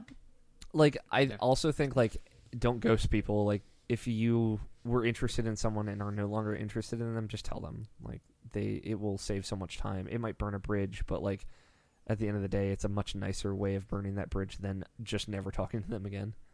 Yeah. Yeah. No, definitely.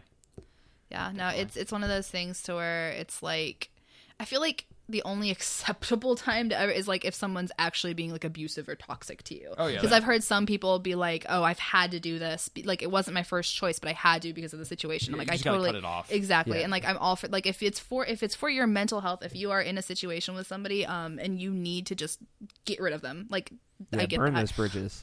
Exactly. Yeah. But it's you not know, easy. It's not the nicest thing to do, but it's going to save both of you heartache in the long run. yeah. Or at least yourself. Sometimes self-preservation. I mean, you got to take care of yourself. You got to take care of numero uno. You do. Yeah. But in most other cases, though, I would say, yeah, like it's just one of those things to where everybody deserves kind of an answer, and it's just up to us to kind of be decent and you know, talk to it's people, always for me, like, and I said it earlier, like my whole mentality with my work, my writing, my shows is empathy, right? Like, if you were interested in someone, or at least like passively interested in someone, talking to them, having a good time talking to them, and they just never talk to you again, like, would you like that, or would you prefer them to say like, hey, like, thought I was interested in you, my feelings have changed, you know, I'd rather if we didn't talk anymore, you know, I'd rather just know. yeah, absolutely. If you'd rather just know, then you should just say it. Yeah. No, for sure. I think that's one thing too. Going back to video games and how cool they are. I think video games are one of the best teachers of empathy. Depending on like what types of games you play, obviously. But I really genuinely think they can be some of the best Doom makes teachers. me feel bad for demons. There you go. Doom doesn't make me feel bad for shit. I'll say this: Persona 3, the biggest drawback of Persona 3, you cannot have social links with any of your male party companions. I kind of mentioned that earlier. So you can only have social links with your female party companions. You can only romance in those social links. Like, there's no non-romance option. If you are romancing multiple folks at the same time, they will get angry at you, and their relationships will become negative, and you'll have to make up and then continue that. So you can only do one of those relationships at a time on top of that. So if you wanted to do like the completionist thing, I just wouldn't.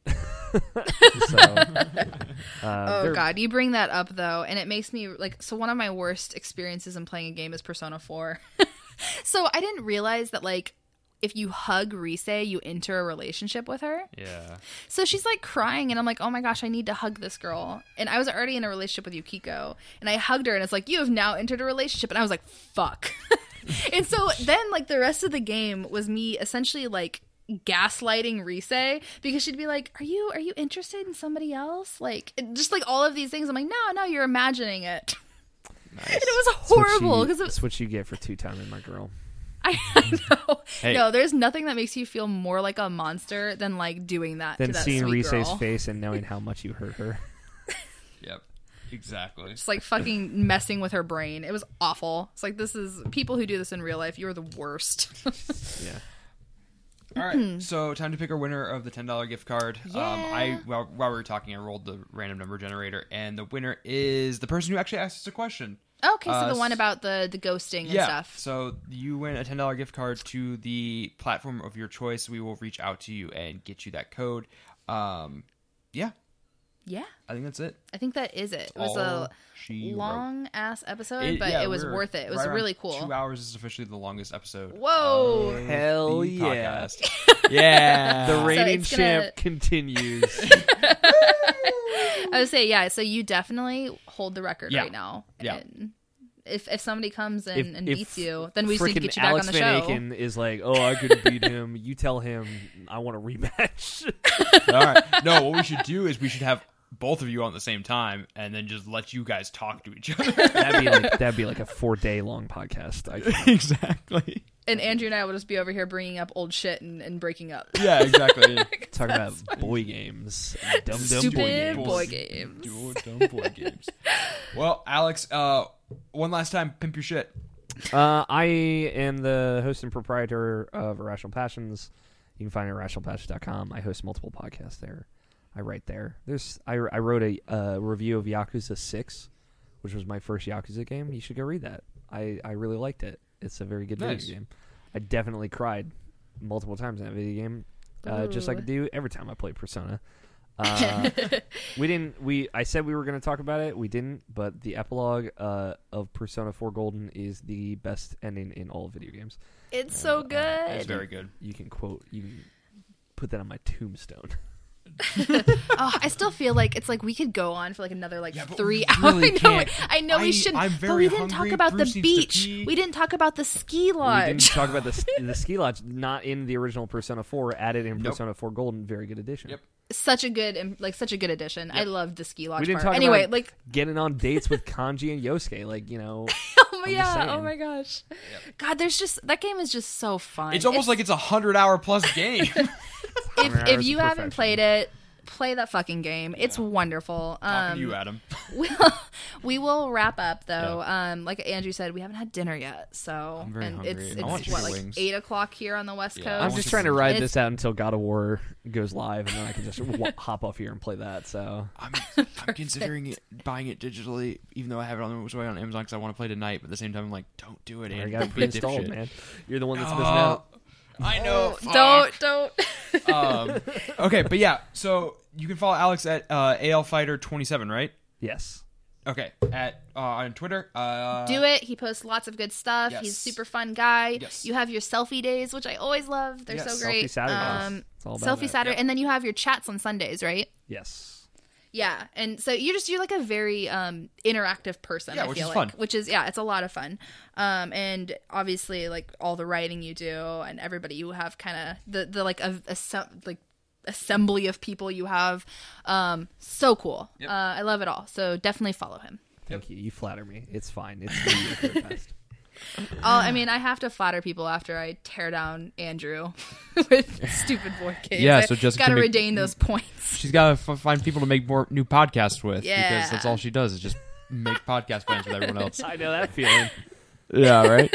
All right. Well, thank you guys so much for listening to another episode of Kiss Kiss Game Game. We will be back in 2 weeks. You can support. We forgot to pimp this earlier. You can support us Why on do you keep Patreon using the word pimp? because I hate it. I can. No, plug. Plug is okay. Okay, so forgot to plug the Patreon earlier. Patreon.com/KKGG podcast. For just $1, you can get the episode early on Saturday. It goes live for everyone on Tuesday. There's other tiers. $5 gets you. Oh, we actually just retweeted it. We redid it, and like it's really cool. Yeah. So $5 gets you a bonus episode. We actually just put up the April bonus episode. Yeah. It was pretty funny. We talked about like relationship questions on like Reddit / or like our relationships.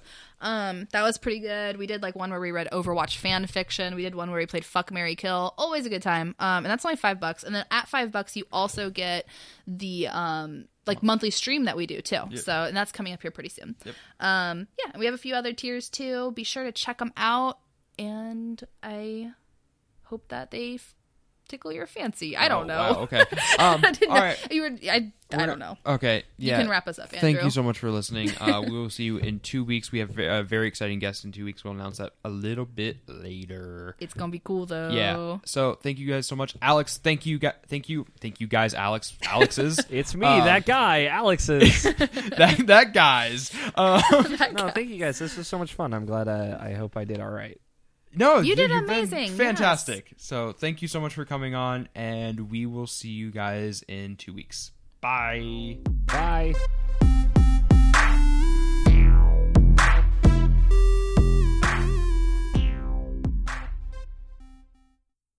Can I stop recording now?